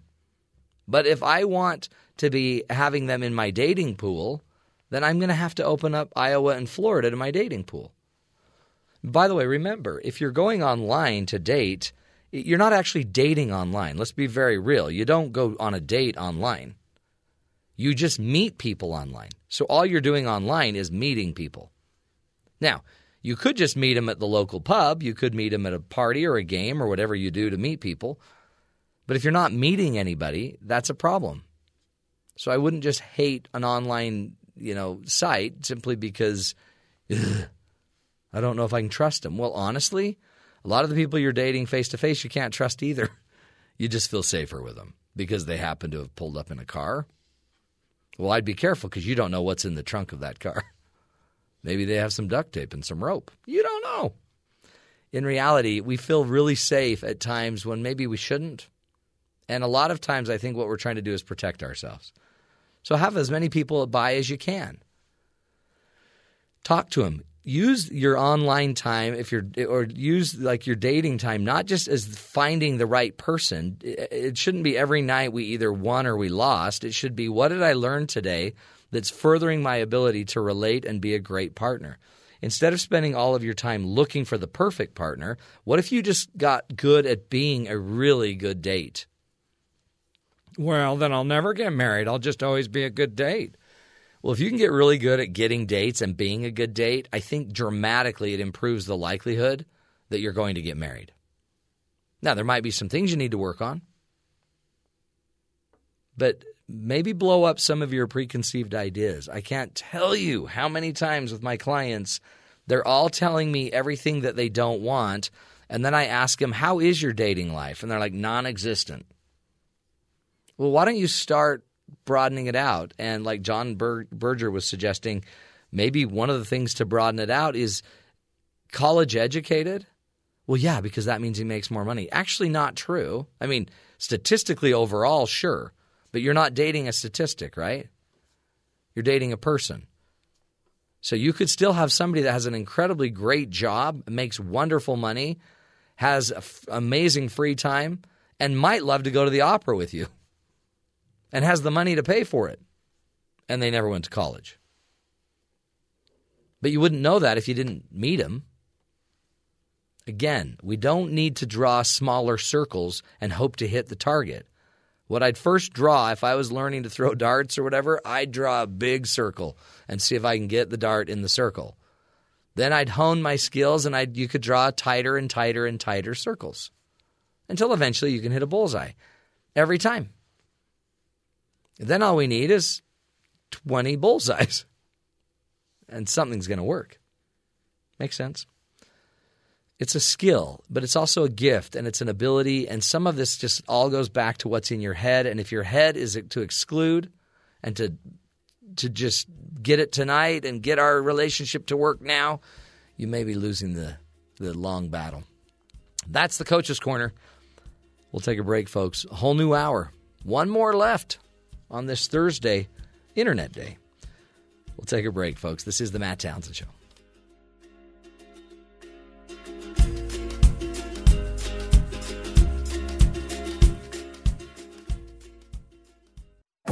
This is the Matt Townsend Show. Your guide on the side. Follow Dr. Matt on Twitter at Dr. Matt Show. Call the show at 1-855-CHAT-BYU. This is the Matt Townsend Show. Dr. Matt Townsend. Now on BYU Radio. BYU Radio.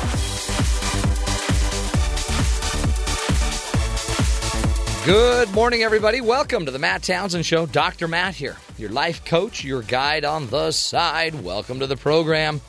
This is the show where we give you the information, the tools you need, the updates on the news. We're not news people, for heaven's sakes. We'll bring you the news.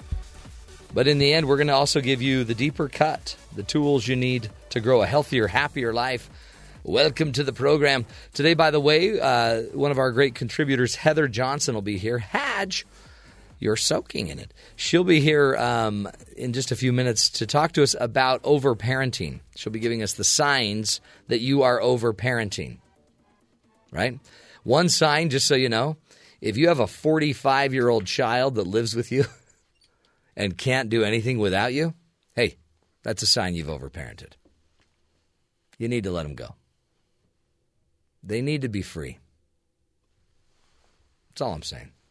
And maybe they shouldn't be running for president. We talked about, you saw it, I'm sure, the great debate, GOP's third debate last night, also known as the CNBC beatdown. Was it a great debate? That's what it's a great debate. Okay. or the beatdown. Soon to be cage fighting. If they want ratings. I'm just saying cage fighting might work. It was interesting. Yeah, the CNBC commentators, moderators a lot of people were disappointed, but many believe, according to Politico and some of these sites, they're saying Rubio really, he did a great job. He shined. He's getting better. Yeah. Before it kind of sounded like he was hesitant. Yeah, he was jumping unsure in. of what he was saying. Now he's gaining steam. We'll see if he can continue the growth. He's gaining some steam. And Jeb Bush struggled a bit. Had a few. It helps when he gets to fight Jeb Bush because he's timid and awkward, and you can kind of jump in. And It was just a weird moment, don't you think? So we're going to let Terry talk about the debate. I'm kind of debated out. But I did want to tell this story. Okay. Because to me, it's one of the great stories of all time. A 21-year-old man, and you won't believe what his name is. A 21-year-old man is driving in his car, gets pulled over, and leads the police on a high-speed chase that topped out at 100 miles an hour. This was playing in his car. Up in the New York Finger Lakes region. Yates County Sheriff Ronald Spike says the chase started late Sunday when he was looking for and chasing a man named Indiana Z. Jones. Isn't that cool? High-speed chase involving Indiana Z. Jones. I don't know what Indiana's real middle initial was. Do you? Zebulon. Was it Zebulon? Yeah. Do you know that for sure? No, I'm just making stuff up. Anyway, the high-speed chase eventually, it started when he was trying to evade a traffic stop in Rushville, I guess New York, 35 miles southeast of Rochester. See, now again, all the details of the story. Mm-hmm. Guy speeding, they pull him over, whatever. Doesn't matter. But his name was Indiana Jones. But that's the whole story. They had to use the strips to puncture his tires. How else could you get Indy? Right. He's not going to stop. He's got a hat and a bullwhip. He's afraid of snakes. For all you know, there was a big, rock ball just following him. Right. The boulder behind him, yeah. The big boulder. That's how it works. There's some guy, removing beating hearts, like in the Temple of Doom. You pull him over. He's got a beating heart in his hand. He's like, this guy handed it to me. I need some identification. I don't know what happened. Will this heart do? I don't think the heart's going to do. Sadly, too, Can you think of his life, though, all the way through? Indiana Jones, really? Yeah, I know. It's sad. Did you hear about the Barnsley fan that was rescued? So Barnsley it's a soccer club in England. It's about a third tier. So So not even. So it's a third tier, smaller club. Double A if you're looking at minor league baseball in the United States. I mean, and who hasn't done this? This poor guy. I mean, really, because this could happen. Don't you think? Anybody. This could happen. Any day of the week, this could happen. I mean, it happens to Ben in the middle of the show. Right. It's the craziest. That's intentional. It's kind of embarrassing. No, it is? Yeah. Oh, you intend to do that? Because here's the story. The guy went to a soccer game, and about halftime, he went to the toilet. He needed to use the restroom, right? But who wouldn't? Right. You're there a long time. I mean, well, and you've probably consumed some beverages. Yeah. And he fell asleep. He fell asleep on the toilet. Now, how long do you think you could sleep on a toilet? Oof. It depends. I need some sort of place to rest my head, but well, hello, toilet paper dispenser. Okay, you just kind of lean soft over. Soft and cushiony. Most of the ones I see are metal, so I don't know how that would work. 7 hours. Wow. 7 hours later, he felt really refreshed when he woke up. Oh yeah, yum yum yum. Game was over. Building locked down. Totally empty. Cleaned up. Everything was clean. And he walks out, and he's now trapped in a stadium. So he has to try to sneak out of the stadium. Security alarms went off. Anyway, the firefighters arrived to find a man in his 20s standing on a temporary building calling for help. They had to get the ladder to get him out. He had no shoes on. Don't know where those went. He had a good game. He had a good sleep, apparently. And he had no shoes on. He lost his mobile phone and his hat. Sadly, he was more bothered about his hat than the fact that he had slept through, I don't know, half a day.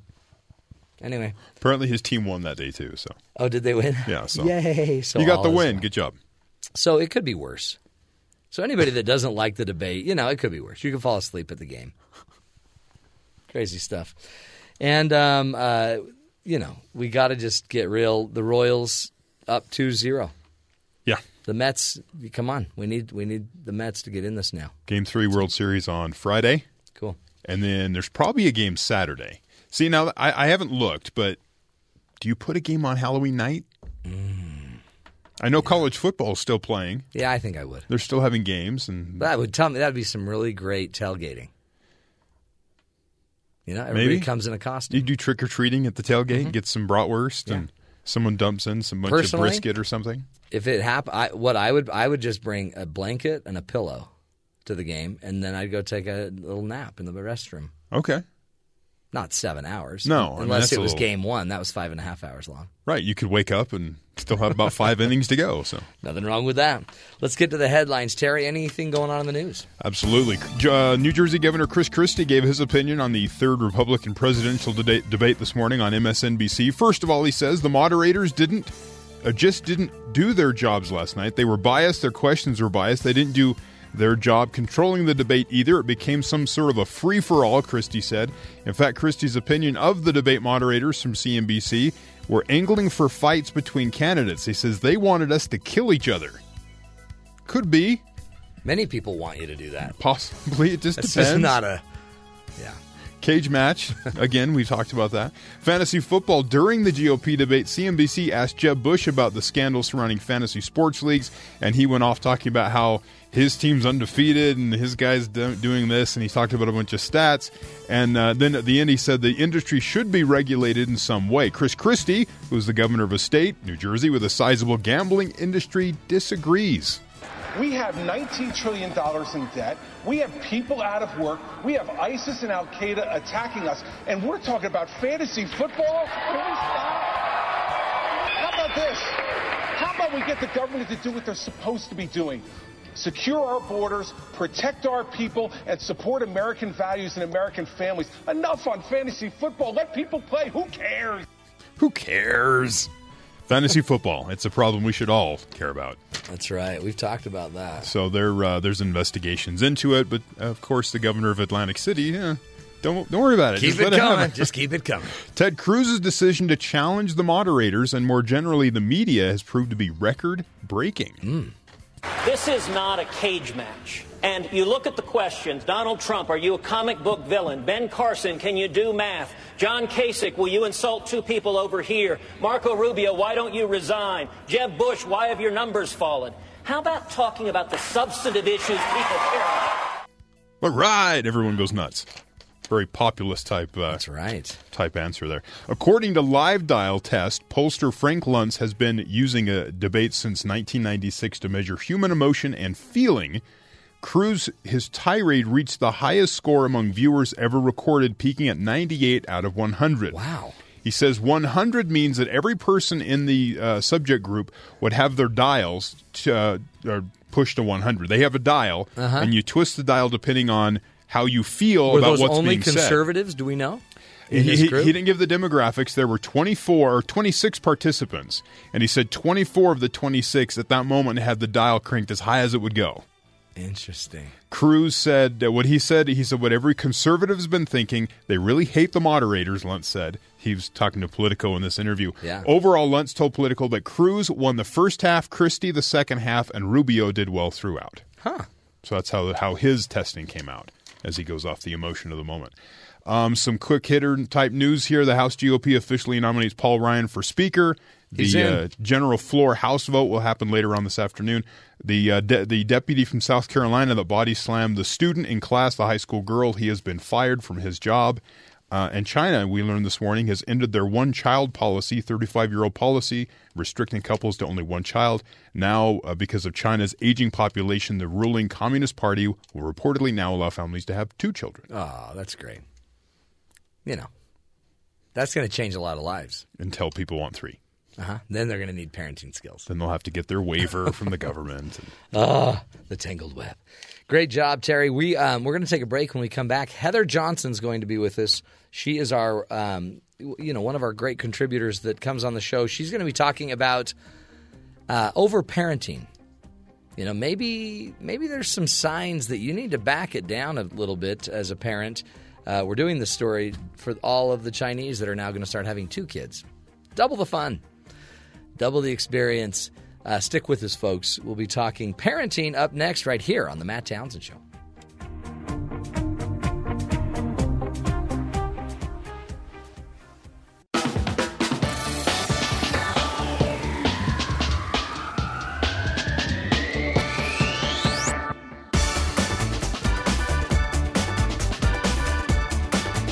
Welcome back, friends, to the Matt Townsend Show. In studio with us is Heather Ann Johnson. Hadge, we call her. You're soaking in it. You're soaking in it. She's one of the great contributors to the Matt Townsend Show. She is a professor here on campus at Brigham Young University and has been doing that for 12 years. She's been teaching students the principles behind successful families and the importance of families spending time together. She also has a wonderful website, familyvolley.com. Got to go check that out. And Family Fun Fridays is a book she wrote in 2011, soon to be releasing Family Fun Saturdays, Sundays, and Mondays. Sounds good. Those are good books. Yeah. It's a good. Those are good days. That is a great day to write a book. Hey, Hadge, how are you? I'm great. You healthy? You happy? Healthy. A little bit of a head cold. I've got one too. Yeah, I don't know where it came from or I'm pretty sure it came from Ben. Well, Ben, man. Yeah, I tend to do that. So. He sent. Did you not receive the sample in the mail? He so sends that's them out. I opened it. Yeah. There was that powder. I wondered. That powder. Yeah, I wondered. That's what happens. It did me in. But we're good. You healthy? You got a baby? How's your baby? She's great. You gonna keep her? Yes. How old is she? She is almost 12 weeks. Yeah, you got to keep him now. It's too late. What'd you name her? Her name is Quinn. Cute name. Yes, and she Quinn. is our 5th girl in a row. Wow. So we don't always get her name right. Yeah. Because sometimes we call her somebody else. Yeah. But it's okay. Isn't that, but I like calling my children by every other child's name, and then I hit their name at the end. Right. I do it for emphasis. Don't you think? Yeah, and I don't want to forget anyone. So I figure if I run through all 5 girls, they all feel included. And it's a lesson that everyone can have. It's not always just a lesson for Quinn or who. No. It could be a lesson for everybody. Sure, for everybody. Oh, that's wrong. So my daughter's about to have a baby, and you know her. I do know her. You're her teacher, her favorite teacher. I've been thinking about her all month because I know October, right? Yeah, any day. Any day now. She's walked 26 miles with my wife, and nothing's happening. And nothing's happening. By the way, I have a son right now getting his wisdom teeth pulled out. Really? Ugh. So you're going to have a lot to take. Your wife is going to have a lot to take care of. She's having a very busy day. Does your son realize that the baby's going to trump his pain? Yeah. Okay. We all kind of realize that we all know where we fit in the scheme of things. Right. Right now, you know your place for the next forever. That's right. See, so Sarah's my daughter. She's the oldest, and then I had 5 boys, and we all know that we all are not Sarah. Right. So she wins whatever she wants. There you go. Well, she's brilliant, talented. She is. This is very true. And your first grandbaby. Yeah, that's it. And we don't know what we'll call her, but maybe Quinn. There you go. You mind if we steal that? I'll throw that out to Sarah. Sarah, I like Sarah. That's okay. Sarah's, okay. I'll tell her you're good. We're tight like that. Heather is here to teach us about overparenting. Now, you've never done this, but some people overparent their kids and they create little monsters. They do. Little troublemakers. You got to watch out. We do. And it's so funny. We overparent, especially this generation right now. We're starting to do this profusely all the time. And we do it, out of convenience. Yeah. Why? Now explain that, because that seems like it's not so convenient to do all that work. In the moment, it's a lot easier, for example, to do everything for our kids so that we don't have to be patient. That's true. Right? So that we don't have to clean up a mess that they might make because they're learning. And so those type of things keep us from allowing them to have the experiences that we need. But the other really funny thing about this is we have this feeling that, we overparent because I love you so much. So I'm going to do everything. It's out of love I weaken you. It's exactly right. But the fact is, we think we're overparenting to keep them from failing, to keep them from hurting, to keep them from sadness. But the people we're actually trying to protect are ourselves. And when we overparent, we're actually trying to protect ourselves from having to watch our children hurt. True. or fail or run into failure. Oh, trouble, right? That is bad. That's pathetic. It is pathetic. It's selfish. It's totally selfish. It's selfish. It's selfish parenting, but it's in the disguise of being selfless. It's exactly right. Because I just give nothing, I give everything. Right. And I take care of you, I take care of everything you need. I did all these things for you, and I called your teacher and fixed this, but really, all of this that we're doing, this overparenting, is actually to protect ourselves. And so we've got to monster. It's so true. We have to take a step back and realize that our children have to hurt. They have to feel failure. They have to know what it feels like to put all those things together and figure life out. So what we want to start doing is we want to have in the back of our minds, because parents often say, wait a second, if I do this, can I fix it? Right. We can. We can absolutely fix it. So they're not ruined forever. Not forever. Okay, but you don't want to postpone fixing it. But right? hurry. But let's hurry, right? That's right. So the first thing and reason why we can fix is because children are ridiculously resilient. I know. Isn't that great? They are so fantastic. And what a blessing, that it is to know that these little people that we're in charge of will bounce back and they'll accept change very quickly. The other thing we want to do is we want to take a step back and say, with every parenting choice we make, is this helping raise responsible adults? That's right. It's a mantra. Put it in the back of your mind. Think it every day. Think it 50 times a day. Is what I'm doing right now helping to raise a responsible adult? If I do this, is it helping them to become a responsible adult? And if we can keep thinking that, it will dramatically change our parenting practices. Because what happens is overparenting leads to some really negative things for our kids. One, it really decreases their self-esteem and their self-confidence. When we do everything for them, they don't feel like we trust them. So true. Once you break those barriers of trust, you've really lost that relationship that we're trying to build with our kids. They don't feel like we trust them. And you don't, because you won't even let them do something they could easily do. It's exactly right. And so as a result, they say, well, man, if mom won't even let me buckle my own car seat, which is like every 3-year-old parent's nightmare. And if you're 16 and she won't. Right. And she still won't let you buckle, put on your seatbelt. You're overparenting. Do you know, I was actually, as a side note, with a family not too long ago. And the mother they have a 14-year-old son, and they still put his toothpaste on his toothbrush, tuck him in. Now, we're all for, hanging out with our kids before they go to family bed. Time. Sure, we check on them once they're asleep, even our son, who's 13 now. But she helped apply some deodorant and some toothpaste on some toothbrushes. That's exactly how it went. Are you serious? And it was so hard. One, it was hard to not laugh, to be honest. Sure. It was a little bit comical. But I couldn't help but think, we're setting our kids up when we do those things for failure, to not feel like they're worth anything, right? Can you see the day that he's married and he brings his deodorant to his wife? Or says, hey, where's my deodorant? As he walks in, arms up, That's and he's like, little help here. She's like, what are you talking about? She's going to start rethinking a lot of things. That's right. Oh, the surprises that come after the honeymoon. So fun. So we're losing self-esteem. Now, that fundamentally is one of the most powerful things for our children. They have to believe in themselves because what they're about to face in life as they get older is so difficult. It really is, and can be so challenging. They need to have the trust in themselves, and we're killing that. So that's something that hurts us right away. Yeah.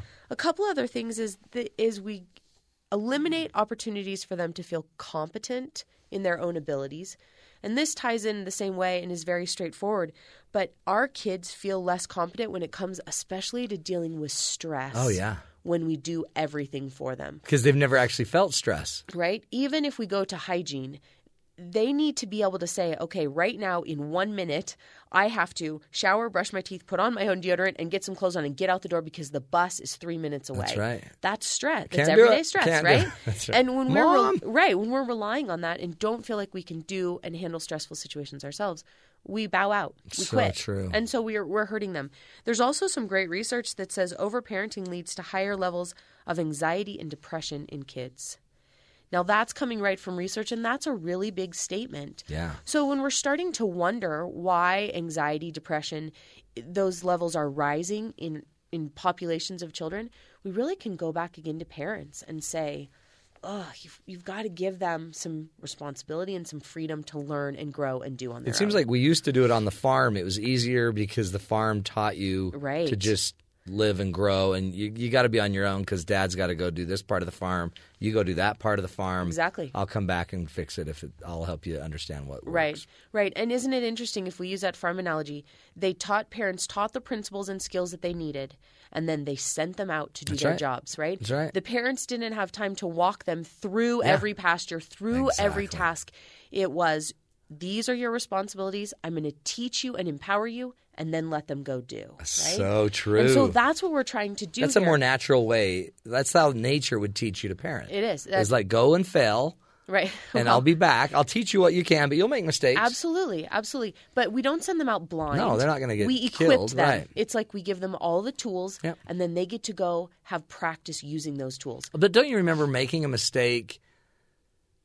You were doing something, and you knew your dad would come check on it, and you made a horrible mistake, but you caught it, and then you had to redo it, and you hurried and redid it, and you got it all, and then he shows up. Right.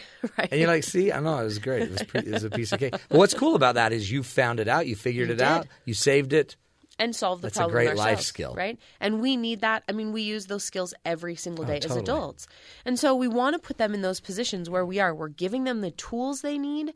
We're not doing it for them. We're equipping them with the tools they need so that they can go fight the fight. Man, Hadj, you're good. Okay, we'll take a break. We'll come back more with Heather as we're talking about overparenting, folks. You might be hindering their growth just by, tightening the lid a little too tight. A little too tight, yep. We'll take a break. More with Heather Ann Johnson when we come back. This is the Matt Townsend Show.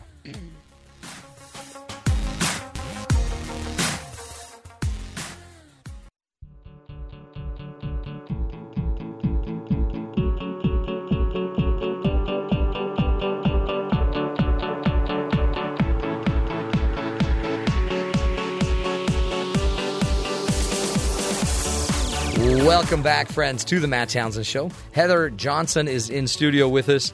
Hadj is her name. You can find her website, familyvolley.com. Familyvolley.com. She works here at Brigham Young University and is an adjunct faculty member teaching about families and how to grow healthy, create strong, healthy families. She's the real deal. Hadj. We just like soaking her in and learning everything we can. So, Heather, talk more about overparenting. What are some things we should do? What should we not do? What gets in the way? Sure. So let's talk about some signs that you're overparenting. Okay. Right? And I should say we because we all fall into this if we're not careful. Right? Every day. So a couple things. If you find that you're doing everything for your kids, you might be overparenting. You are overparenting. So here is what we follow. Here's the adage. If your child can do it for themselves, let them. That's great. Now, this gets tricky. I can hear it in my own head, and if you're listening, I know you're thinking it. You're thinking, if I let them do those things, I will never get out the door. I will never get anything done. But remember, we want to be the best parent we can, and the best parent structures a home life situation and an away-from-home life situation that allows time for their children to learn how to be responsible adults. That's so true. And so if our lives are so busy that we can't allow our children to buckle their own seatbelts when they're trying or to take 10 minutes to tie their own shoes, we need to downsize our lives. I'm talking about that today on another show, and the idea is if I can't do it by myself, how am I supposed to go date someone? Right. How am I supposed to get married someday? Because my mom's not there to help me ask this girl out. It's exactly right. It's exactly right. We're messed up if we do that. And so if that's a problem, if you're thinking, I don't have time for my child to do things for themselves, then we've got to take even another step back and we've got to downsize. We've got to cut some things out. We've got to slow our lives down so that our children can actually learn and grow and be children that grow into, again, responsible adults. So if they can do it, let them. Now, the other question I always get when I throw this out to parents is they'll say, but wait a second, our daughter can use a fork and spoon, but in a restaurant she'll make a huge mess, right? Perfect. Right. That's the place to make it. You don't clean it up, That's right? right. You don't have to clean it up. And so we take that into account, but that's why our home and those four walls that belong to us are so powerful. At home is where we practice, is where they take extra time to learn. That way, when you get into the restaurant, they can start to learn and do it themselves without so much mess or so much time. And so use those home situations to teach. Allow them to do it themselves. I can remember very clearly being a kid, and anytime I had to spell a word I didn't know, I'd ask my dad. I'd say, hey, Dad, how do you spell whatever? Every single time he told me to go get the dictionary. every single time. Oh, your dad's so lazy. He would say to me, He hey, would teach you. Go get the dictionary and look it up, right? Because that is something I could do myself. Great. Now, we don't think much about it. And at the time, all I thought was, you know how to spell it. You could have already said it to me by the time I walked to the other room and get the dictionary out of the bookshelf. Right. Just tell me. But that teaches us. It taught me to problem solve. It taught me to seek out my own answers. It taught me how to spell. We need those experiences. But your dad had to know that you needed the experience. That's exactly it's right. too easy to give it to you, Right. and we just want to please you. I just want to make you like me, so I'll tell you right now. Right, and solve it fast. That's We're right. so concerned right now as parents about solving it quickly, right? It's that instant gratification. And we don't necessarily think of it in parenting, but we do that. Yeah. We think, how can I solve it, fix it, get it right now? How can I get you to get in the car right now? How can I get you to stop crying right now? Instead of allowing them to have great those advice. experiences. Yeah. So don't do everything for them. If they can do it themselves, let them do it themselves. Other things that might show you signs that we're overparenting. If we always think to ourselves that we need to fix our children. Even that word fix implies, obviously, that something is wrong. Yeah, broken. If we parent from a standpoint that our children are automatically broken, we never actually see who they are. If we can't see them for who they are, we don't know what they really need. Yeah. And so we automatically put up that barrier when we see them as needing fixed or broken, that they have a problem. We're trying to solve things instead of help them grow, again, into responsible It's adults. like development. So we need to see them as developing. Right. They're going through these developmental stages, not broken. Not broken. Or needing fixed, That's right. right? So if you have that mentality or those words even run through your head as a parent, it's a really good sign we're overparenting. We can great. take that step back. Yeah. Another thing we do when it comes to overparenting is we talk more than we listen. Oh, for sure. Now, this is a really straightforward one, and we don't want to downplay the need for communication. It's vital in every relationship. But the fact is, when we overparent, we are way too quick to offer advice and criticism to our children. That's not what they're looking for every time they tell us a story, right? When our daughter comes home and she runs through everything that happened that day, she's not looking for me to nitpick every situation. Well, why didn't you say this? Well, then did you do that? Right. Well, how come this then happened? She's not going to tell me anything anymore. So as parents, when we overparent, that's what we tend to do. We're constantly giving that feedback. So what we want to do is a really old adage. We want to do what we're going to just call wait. And wait stands for thinking about, why am I talking? Wait. Before we say a word, think through, why am I talking right now? So we're going to wait. We're going to say, why am I talking? And we're going to assess what's happening. Most of the time, 99%, we don't need to say anything. You know, that question men ask all the time to their wives. Why are you talking? No, but that doesn't spell wait, so that doesn't count. That's white. That's right. That's what that is. That's white. That's a different model. That's the male model. But we want to take that That's a great step back question. and pause as parents. We are so quick to just shove them with these thoughts and words. We don't need to say that much. So a question could be so much more valuable than an answer. So even if your child's asking you a question, right, don't answer it. Just think, or even just ask another question that makes them either say more or answer their own question. Figure it out themselves. Yeah. We don't have to tell them all the answers. We don't have to constantly be criticizing what they're telling us. That's it. Now, right along with that as a parent, we want to make sure we're listening 4 times more than we're talking. That's right. We always hear the old joke, right? We have 2 ears, 1 mouth, listen twice as much as you speak. But as a parent, it's bigger than that. Double it. 4 times the listening to the speaking. Yeah. We will notice amazing things happen in our relationships when we stop over-parenting our conversations with our kids. They'll fill the void up. They'll start giving you more data than you've ever had. They will. And we will then be so appreciative because we'll actually know how they feel and know what's their experience. And then you can crush them. And then we can start criticizing because now we know the truth. That's the problem. Every parent's like, then I'll get them. Then I'll get them. So a couple other things we do that are signs of overparenting. If we're very concerned or overly concerned about our own appearance, we're probably overparenting. What we mean by this, in a lot of other areas, it's called personification.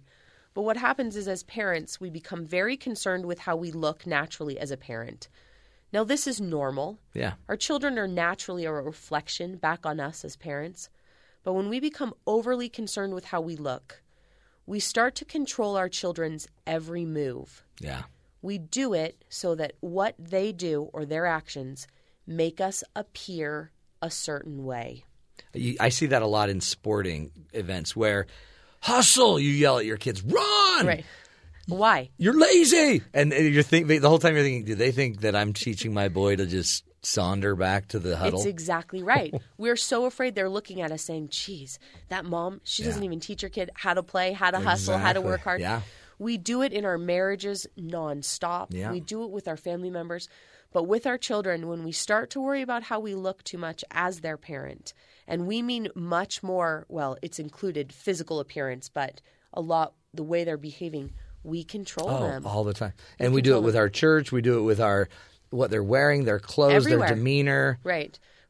I remember when our son was just a newborn and we took him to church for the first time. And the sweet little thing started crying. We're talking 5-6 weeks. Uh-huh. And as sad as it is to admit, it taught me a really good lesson. I couldn't get him to stop. Yeah, get him out, get him out, get him out. And I had this thought that ran through my head. You have to stop crying because you're making me look like a bad mom. Interesting. That's real, though. It's real. It's very real. And it's taught me, I rely, unfortunately, on that negative experience so many times. And I snapped out of it. It was a fleeting thought. But it taught me that if I'm not careful, I control for the wrong reasons in the wrong situations the wrong way. Because I'm worried, you're making me look bad. I'm a first-time mom. You're making me look bad. Don't make me look bad. Right? That's when my wife would always hand the baby to me and say, he's now yours. He's making you look now bad. He's yours. He's your problem. Heather, these are awesome tips. Will you be posting these tips somewhere? I can. Yep, I can put Where are you them going to put them? On your Facebook page or on your website? Either. We'll put them in both places. FamilyVolley.com is her website, and just look her up. Heather Johnson. You don't go by Heather Ann Johnson, do you? I go by both. Heather Johnson will I get like you it there. here. Heather Johnson, you're the real deal. FamilyVolley.com. Heather, thanks. Thanks for being here. Thanks for seriously making it easy. There you go. To understand how I'm ruining my children's life. It really is helpful. We'll take a break, folks. When we come back, our good buddies at BYU Sports Nation, they're up next. Stick with us. We'll be right back.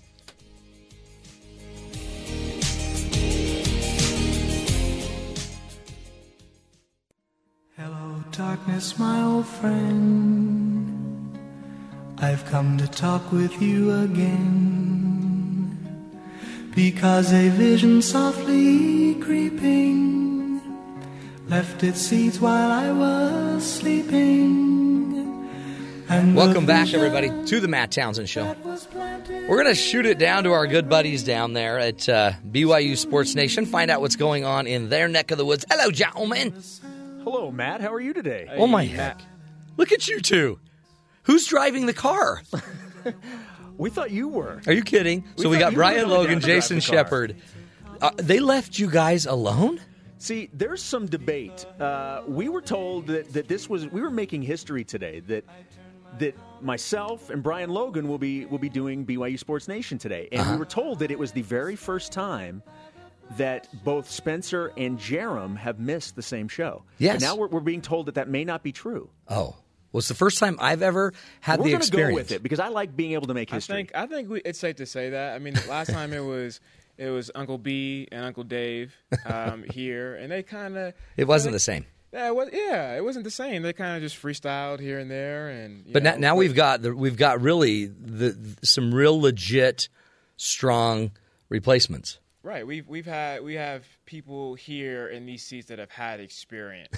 That's and right. I think that's what makes the difference here. Now, why it's history. Now, Brian, can you tell us where they are? Did they go somewhere? Have they been abducted? Is this an alien thing? I never ever know where Jerem is at. Yeah, Jerem. Yeah. Even when he's with you, you're like, where are you? Right. I know he usually goes out of town, out of state, and does fun things. Spencer had a baby. Yes. So he's probably sleeping right now. No, let's be clear. Spencer's wife had the baby, right? She indeed is the one that had the baby. Little Jet Linton. Jet. That's a great name. You want to know something that's very cool? What? Born at 5:13 a.m. Yeah. You want to guess how big? 5:13. Yes. How weird is that? 5 pounds, 13 ounces at 5:13 a.m. Today we talked about conspiracy theories, so I'm pretty sure that's a conspiracy. theory. Man. I would say that if you But that one can be proven. If you're That's born true. something like that, like with that, I think you have a special destiny or something. You totally I do. don't know Hey, what it is. By the but- way, the name Jet, that's a great name, especially considering that there was a blimp that was floating around yesterday. And I'm pretty sure if the baby had been born yesterday, they would have named it Blimp. You know, I would not want to be named Jet if I was slow. Yeah, what if you're pokey? Yeah, if I was fast, growing up, then You had jets, right, Bri? Oh, Jason's man, fast. I had I've seen nitro Jason run boosters, down I the had hall. Yeah, but that's usually when I'm late for something, and so it's just sheer terror that You're gives like, me the speed. I'm going to get fired. See, the only thing that would have made that story even better is if it had been May 13th. That would Then you would 513, have had the 513, trifecta. 513. yeah. That would the trifecta. That's all you would have needed. Hey, here's a question. What's more weird, Spencer's son being born 5/13 on 5/13, or me and my dad having the same birthday? I've never met your dad, but I'm going to go with your dad. That's weird, right? That is weird. That is weird. Yeah, that's weird. These people need to plan ahead for stuff like that. What's even worse is, or I would say make things more interesting, is that my due date was a couple weeks before, which was on my mom's birthday, April 24th. What is the deal with your parents' mating schedule and birthdays? I ended up being late, and I ended up being on my dad's birthday, so she was not excited about it. Not excited. Now, it ruined a good birth. It did, yeah. Hey, did you guys know that today is Internet Day and it's National Hermit Day? It's the day you should take a break, hide away from everybody in some shack up in the mountains, grow a beard, and write up a manifesto. National Hermit Day. You can't do all that in one day. I'm just going to dress up like Obi-Wan Kenobi because that's what they called him, the old hermit. The old hermit. That's so true. Hey, did you guys happen to watch the World Series last night? I did. Okay, so what's the deal? Why are the Royals doing so well? I thought the Mets were like this team of destiny. Well, when I can't speak to that. I didn't watch the game. The pitching staff for the Mets is what everybody was talking about. Okay. They have been so dominant. Yeah. And they haven't been as dominant. Okay. They're used to striking the opposition out, and Kansas City strikes out the least. Oh, that's it. In Major League Baseball. Yeah, so you're dead. It's all about getting hot at the right time, and the Royals are that team. That's what it is in all sports. I think people really underestimate momentum. I agree. And being able to be consistent and being able to roll with the ups, but not letting the lows affect them either. And there's so many times where a team can be hot and they can have maybe a bad inning or a bad 2 quarters, whatever the case is, and then they can literally fall from that point on. But the best teams are the ones that can ride out that wave and pick up, right where they left off with that momentum train. Did you guys hear about, speaking of bad momentum, online court documents show that John Litton, 69, was arrested after the 7th annual Stone County Monopoly Tournament in Branson.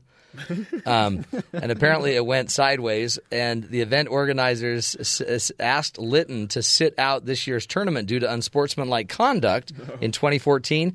That's when officers say Litton started fighting with others in the room. For a Monopoly tournament. I just assumed maybe he tried to collect his 200 without passing go. Yeah, he did and that too. That was it. And he lost. He had a beat down with a top hat. And all of a sudden, he now faces 5 counts of assault and disturbing the peace and trespassing, and he's not going to be allowed to be the banker for 3 more turns. Wow, was it worth it? His power has been stripped. His power has officially been stripped. Worth it? It wasn't. Hey guys, are you going to do the show today and have guests just like Spencer and Jerem do? It is the exact same format, just 2 different voices and or faces. I think, by the way, ruggedly good-looking and incredibly deep, nice, luscious voices. Thank you. Yeah, thanks. the deep, dark, sexy. Yeah, baby. A little Yeah, a little love, Jones. What's on the show today? We have former BYU quarterback, BYU great John Beck joining the program. Sweet. Sophomore forward for the BYU women's soccer team, Maddie Lyons, will join the program. And one of the news items yesterday was that BYU and Southern Utah had scheduled a football game next November. That's cool.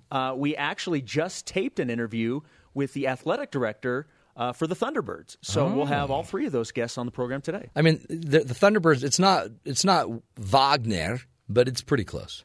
They're going to be better, right?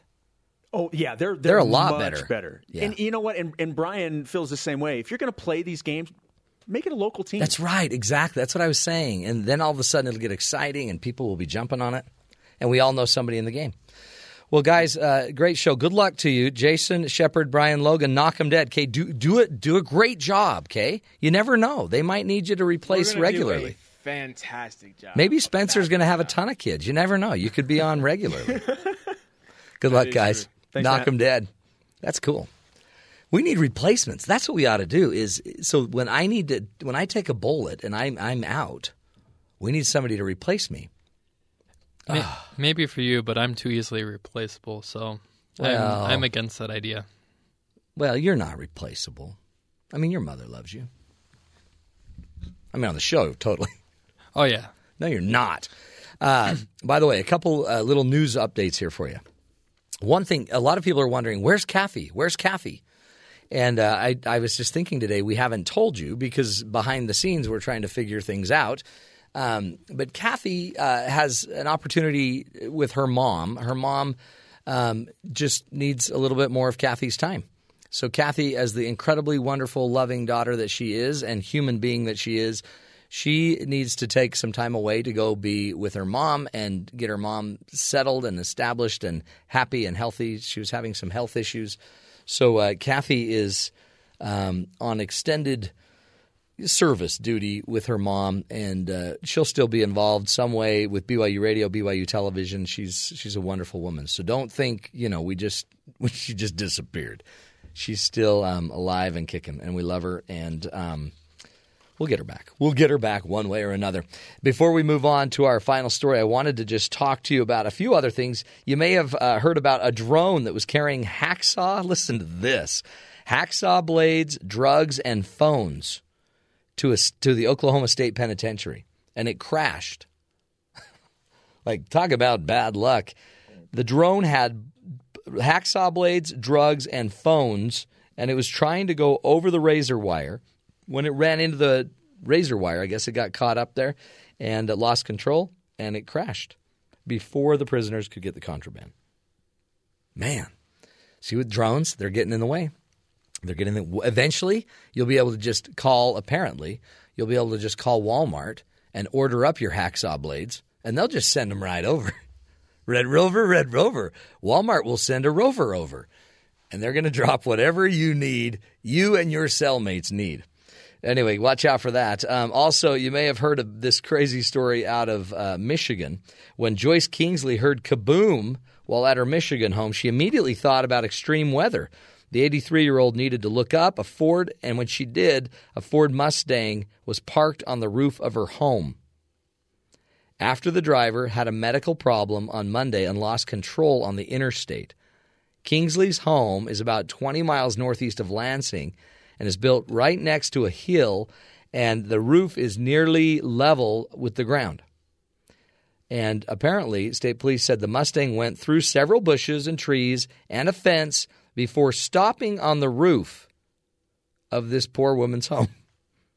The driver was treated for low blood sugar, and nobody was hurt. Except the neat thing, I think personally for Joyce, she now has a new parking stall right on top of her roof. Crazy, crazy story. Again, you thought you had it bad. Holy cow, it could be worse. People could be parking on your roof. And finally here, folks, last but certainly not least, we always like to end with a hero story. And our hero today would be high school students from Michigan, students from the University of Detroit Jesuit High School and the Academy volunteered as pallbearers for the funerals of 3 homeless veterans. Wanting to ensure that every veteran is buried with dignity and respect, a group of Michigan high school students is acting as pallbearers for the homeless military veterans who otherwise would be put to rest alone. The University of Detroit Jesuit High School and Academy started the new service initiative in October, allowing students to give back in a meaningful way. More than 50 students have signed up for the first training, and more students plan to be trained in November. 2 funeral homes in the Troy, Michigan area have been working with the county medical examiner's office to give deceased veterans whose bodies are not claimed by relatives after 90 days a proper burial at Great Lakes National Cemetery. Dignity Memorial Network's Homeless Veterans Program provides the caskets, and now that there are pallbearers, everything has fallen into place. So, for you great students at University of Detroit Jesuit High School and Academy, we salute you and we thank you for your service and your willingness to be our heroes of the day. Folks, everybody deserves dignity, and everybody deserves peace and a peaceful place in this world. So let's open up our circles. Let's let more people in instead of pushing more out. Again, we can't do the show without you, but we're on again tomorrow, bright and early, 7 to 10 Mountain Standard Time. We're here, and we'll be giving you all the tools and information you need. Stick with us, folks. Until tomorrow, watch after each other, look out for each other, and make it a great day. We'll talk again tomorrow.